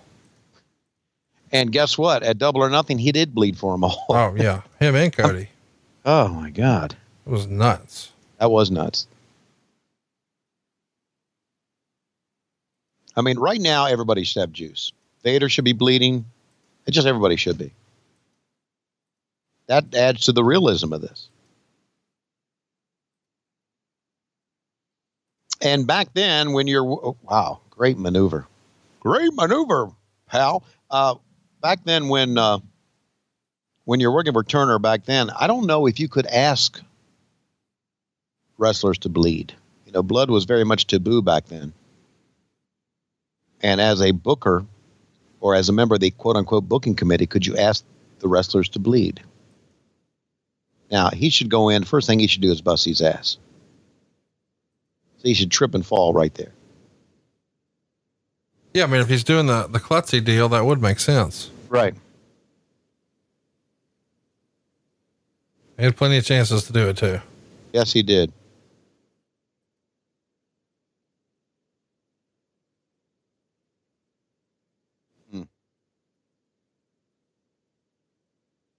Nobody giving a fuck on the outside.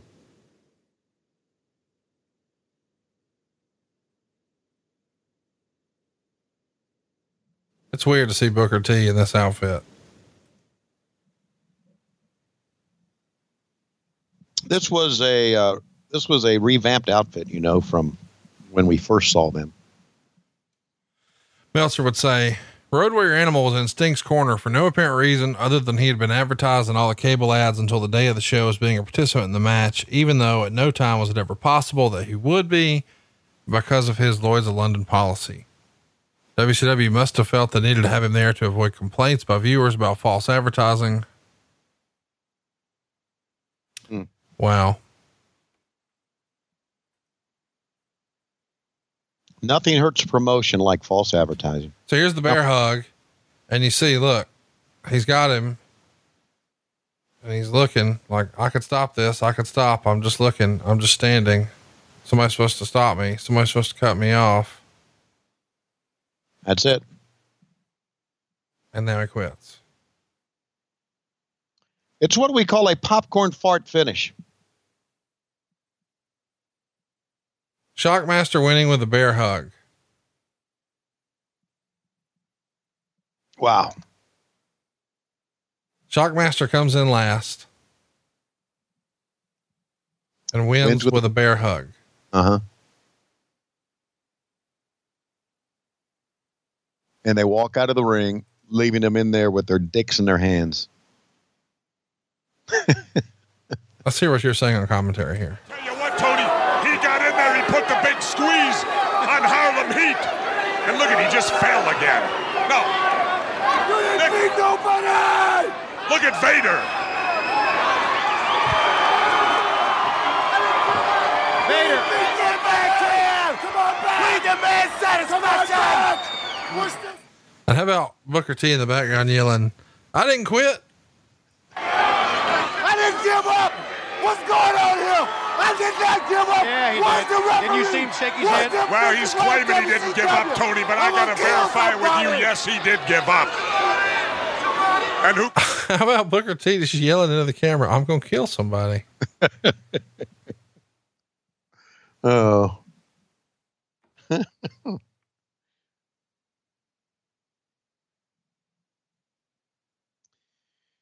Wow. What a sucker that was.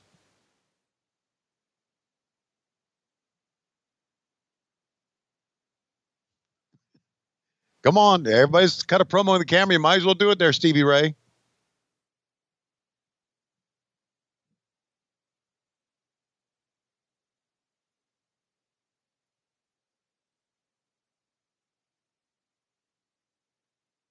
Because suckers got to know.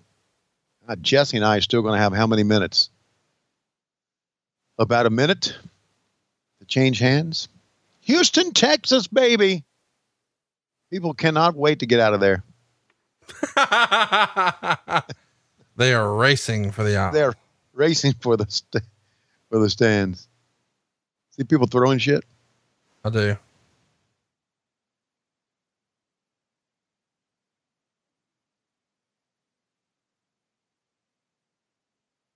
What do you think? What do you think you guys are saying here? Are you want me to try to pretend, or are you going to pot it up here? Never mind. Fuck it. Well, Jesse Ventura, we have seen one of the cogs at the end of WCW. Hopefully soon we'll get Hulk Hogan aboard, and then we'll try to just revamp the company. But right now we are going down the shitter. And don't forget, our next pay-per-view is going to be even worse. Right, Jesse? And what about the outfit you were wearing? Take a look at that piece of shit that you got on yourself. You know what the biggest joke is? The guy to my right's going to be a governor one day. What the fuck? Unbelievable that this is the worst show. Is this the worst WCW show we've covered, you think? Yes, I do. Absolutely. Worst one ever.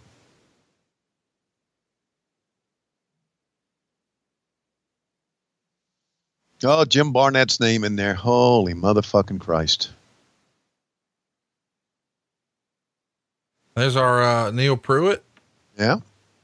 Who else is on there? Jeff Bornstein. He does lighting for AEW now. Mike Weber. Yep. Doug Dillinger. Gary Juster. Annette Yoder. Jody Hamilton. Bill Dundee. Greg Gagne. Grizzly Smith. Mike Eagle. Jenny Eagle. Gary Juster. Like you said. David Crockett. The F in David Crockett is for fuck. David fucking Crockett. And there's your executive producer. And there's our promo. Halloween Havoc 1993, which we've covered. You can catch in the archives. Got to tell you, Tony, pretty disappointing show for WCW, but not for the fans of this show who love Tony Reed's rap. I thought you did a great job today with Back Then and Mini Man. Well, thanks. I'm reluctantly doing this, but since you love it, I'm going to do it. And again, and I'm sincere about this. It is, there's some rap songs out there that are pretty cool. And I enjoy doing them. I'm sure you're really excited about DJ Quick's Sweet Black Pussy next week. And what? You're not? I know you're going to love I am. I can just tell you this right now. Don't ever ask me to read rap from anything from Kodak Black. You should. I ain't fucking doing it. I wish you wouldn't have told me that because it never even crossed my mind until right now. And now it's all I can think about. Yeah. Well, now you need to think about something else. Well, here's the deal. I love Kodak Black, as you know. I don't get it. And he has a great song called Identity Theft off his album last year. Yeah.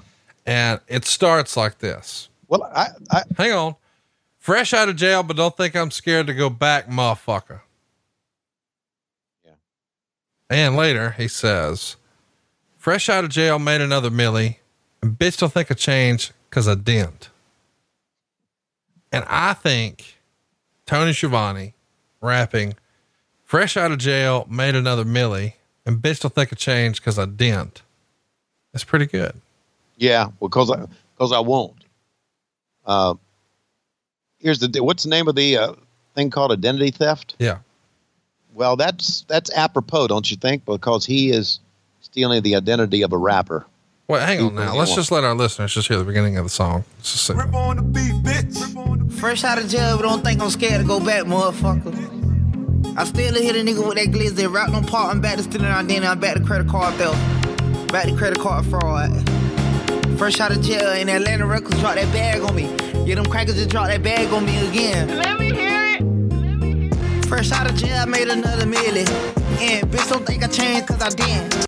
That would be a hit with you. I'm just saying. Yeah. Well, ain't gonna happen. Okay. But there's plenty of other great rappers out there and great songs out there. What's the one rap song that starts out? We got hoes. Well, all of them. Okay. All right. I think maybe what you're thinking about is, and this has been requested a lot. Area Codes by Ludacris. Is that what you're talking about? Could have been, yeah. That one? Where you go? I've got hoes. I mean, that is one of our most requested. I think maybe we need to hit that for you one day. All right. Because now you're going to be on tour every single Wednesday all across the country. Yeah. And you might have hoes in different area codes. That is doubtful, Conrad, but thank you very much for trying to stir that pot. Well, I mean, it's not like Lois listens. She ain't going to know. I know. And besides, she'd be fine if you did. She wouldn't care. You'd leave her alone. Give her a break. I mean, I was told that you wore that thing plumb out. Manufacturer recall over there, and that's the reason she's out of the house right now. You had to put her in the shop. Put Humpty Dumpty back together again. Put her in the shop. I told you beat it to sleep so many times. She's in traction. She's got an inversion table. I had to put her up on the rack, lift it up, take a look underneath of her. I'm not going to reveal the source, but one of the Schiavone children told me he came over this a few months back. He said, well, you know, since Dad's lost all this weight, he's a lot more active. And I didn't plan on hearing what I heard. And I said, what do you mean? He said, it sounded like he was fucking a stack of plates. I don't even know what that means. Don't need. But I was like, wow.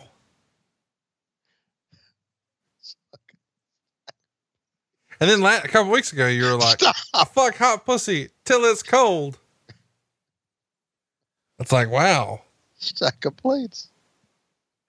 Are you ready for DJ Quick next week? I don't think you are. I don't think I am either.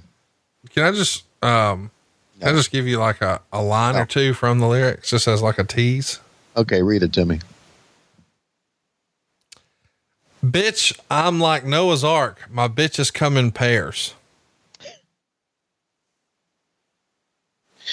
Oh, that's even sacrilegious.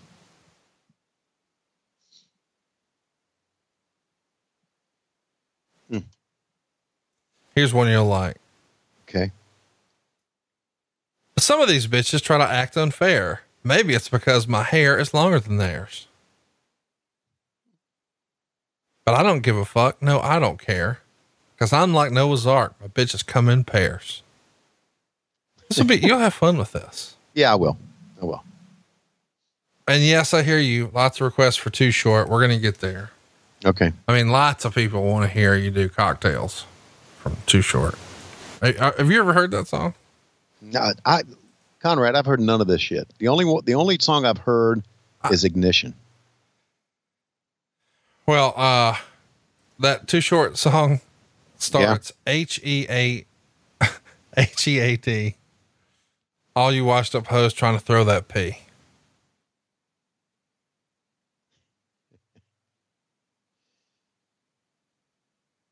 That's where we are in your life right now. Yeah. The things we'll do to make a living. I know. Do a podcast with Conrad, they said. It'll be fun, they said. Well, I did have fun today, and I appreciate that everybody stuck with us through one of the worst WCW shows of all time. Fall Brawl 1993. It got 0.9% thumbs up. That's 2 votes overall. 208 thumbs down, 9 thumbs in the middle. Real stinker of a show. But now, thankfully, when I look at my clock, I realize it's about that time. Rick Rude has already come to the ring. Conrad Thompson. It's Tony Schiavone, Conrad Thompson here at ringside, ready for the Ric Flair versus Rick Rude match. And we are waiting for Ric Flair to come in with that gorgeous purple robe. But wait a minute. Coming to the curtain is Fifi the maid, Wendy, as we all know her. She has grabbed the microphone and she has said that Ric Flair is not going to be able to perform tonight. And she's dropped the mic and she's walked away. Well, she's the boss and them the rules. And we're out of time. We'll see you next week on What Happened When. We're coming to you each and every Wednesday and then again on Mondays on Patron.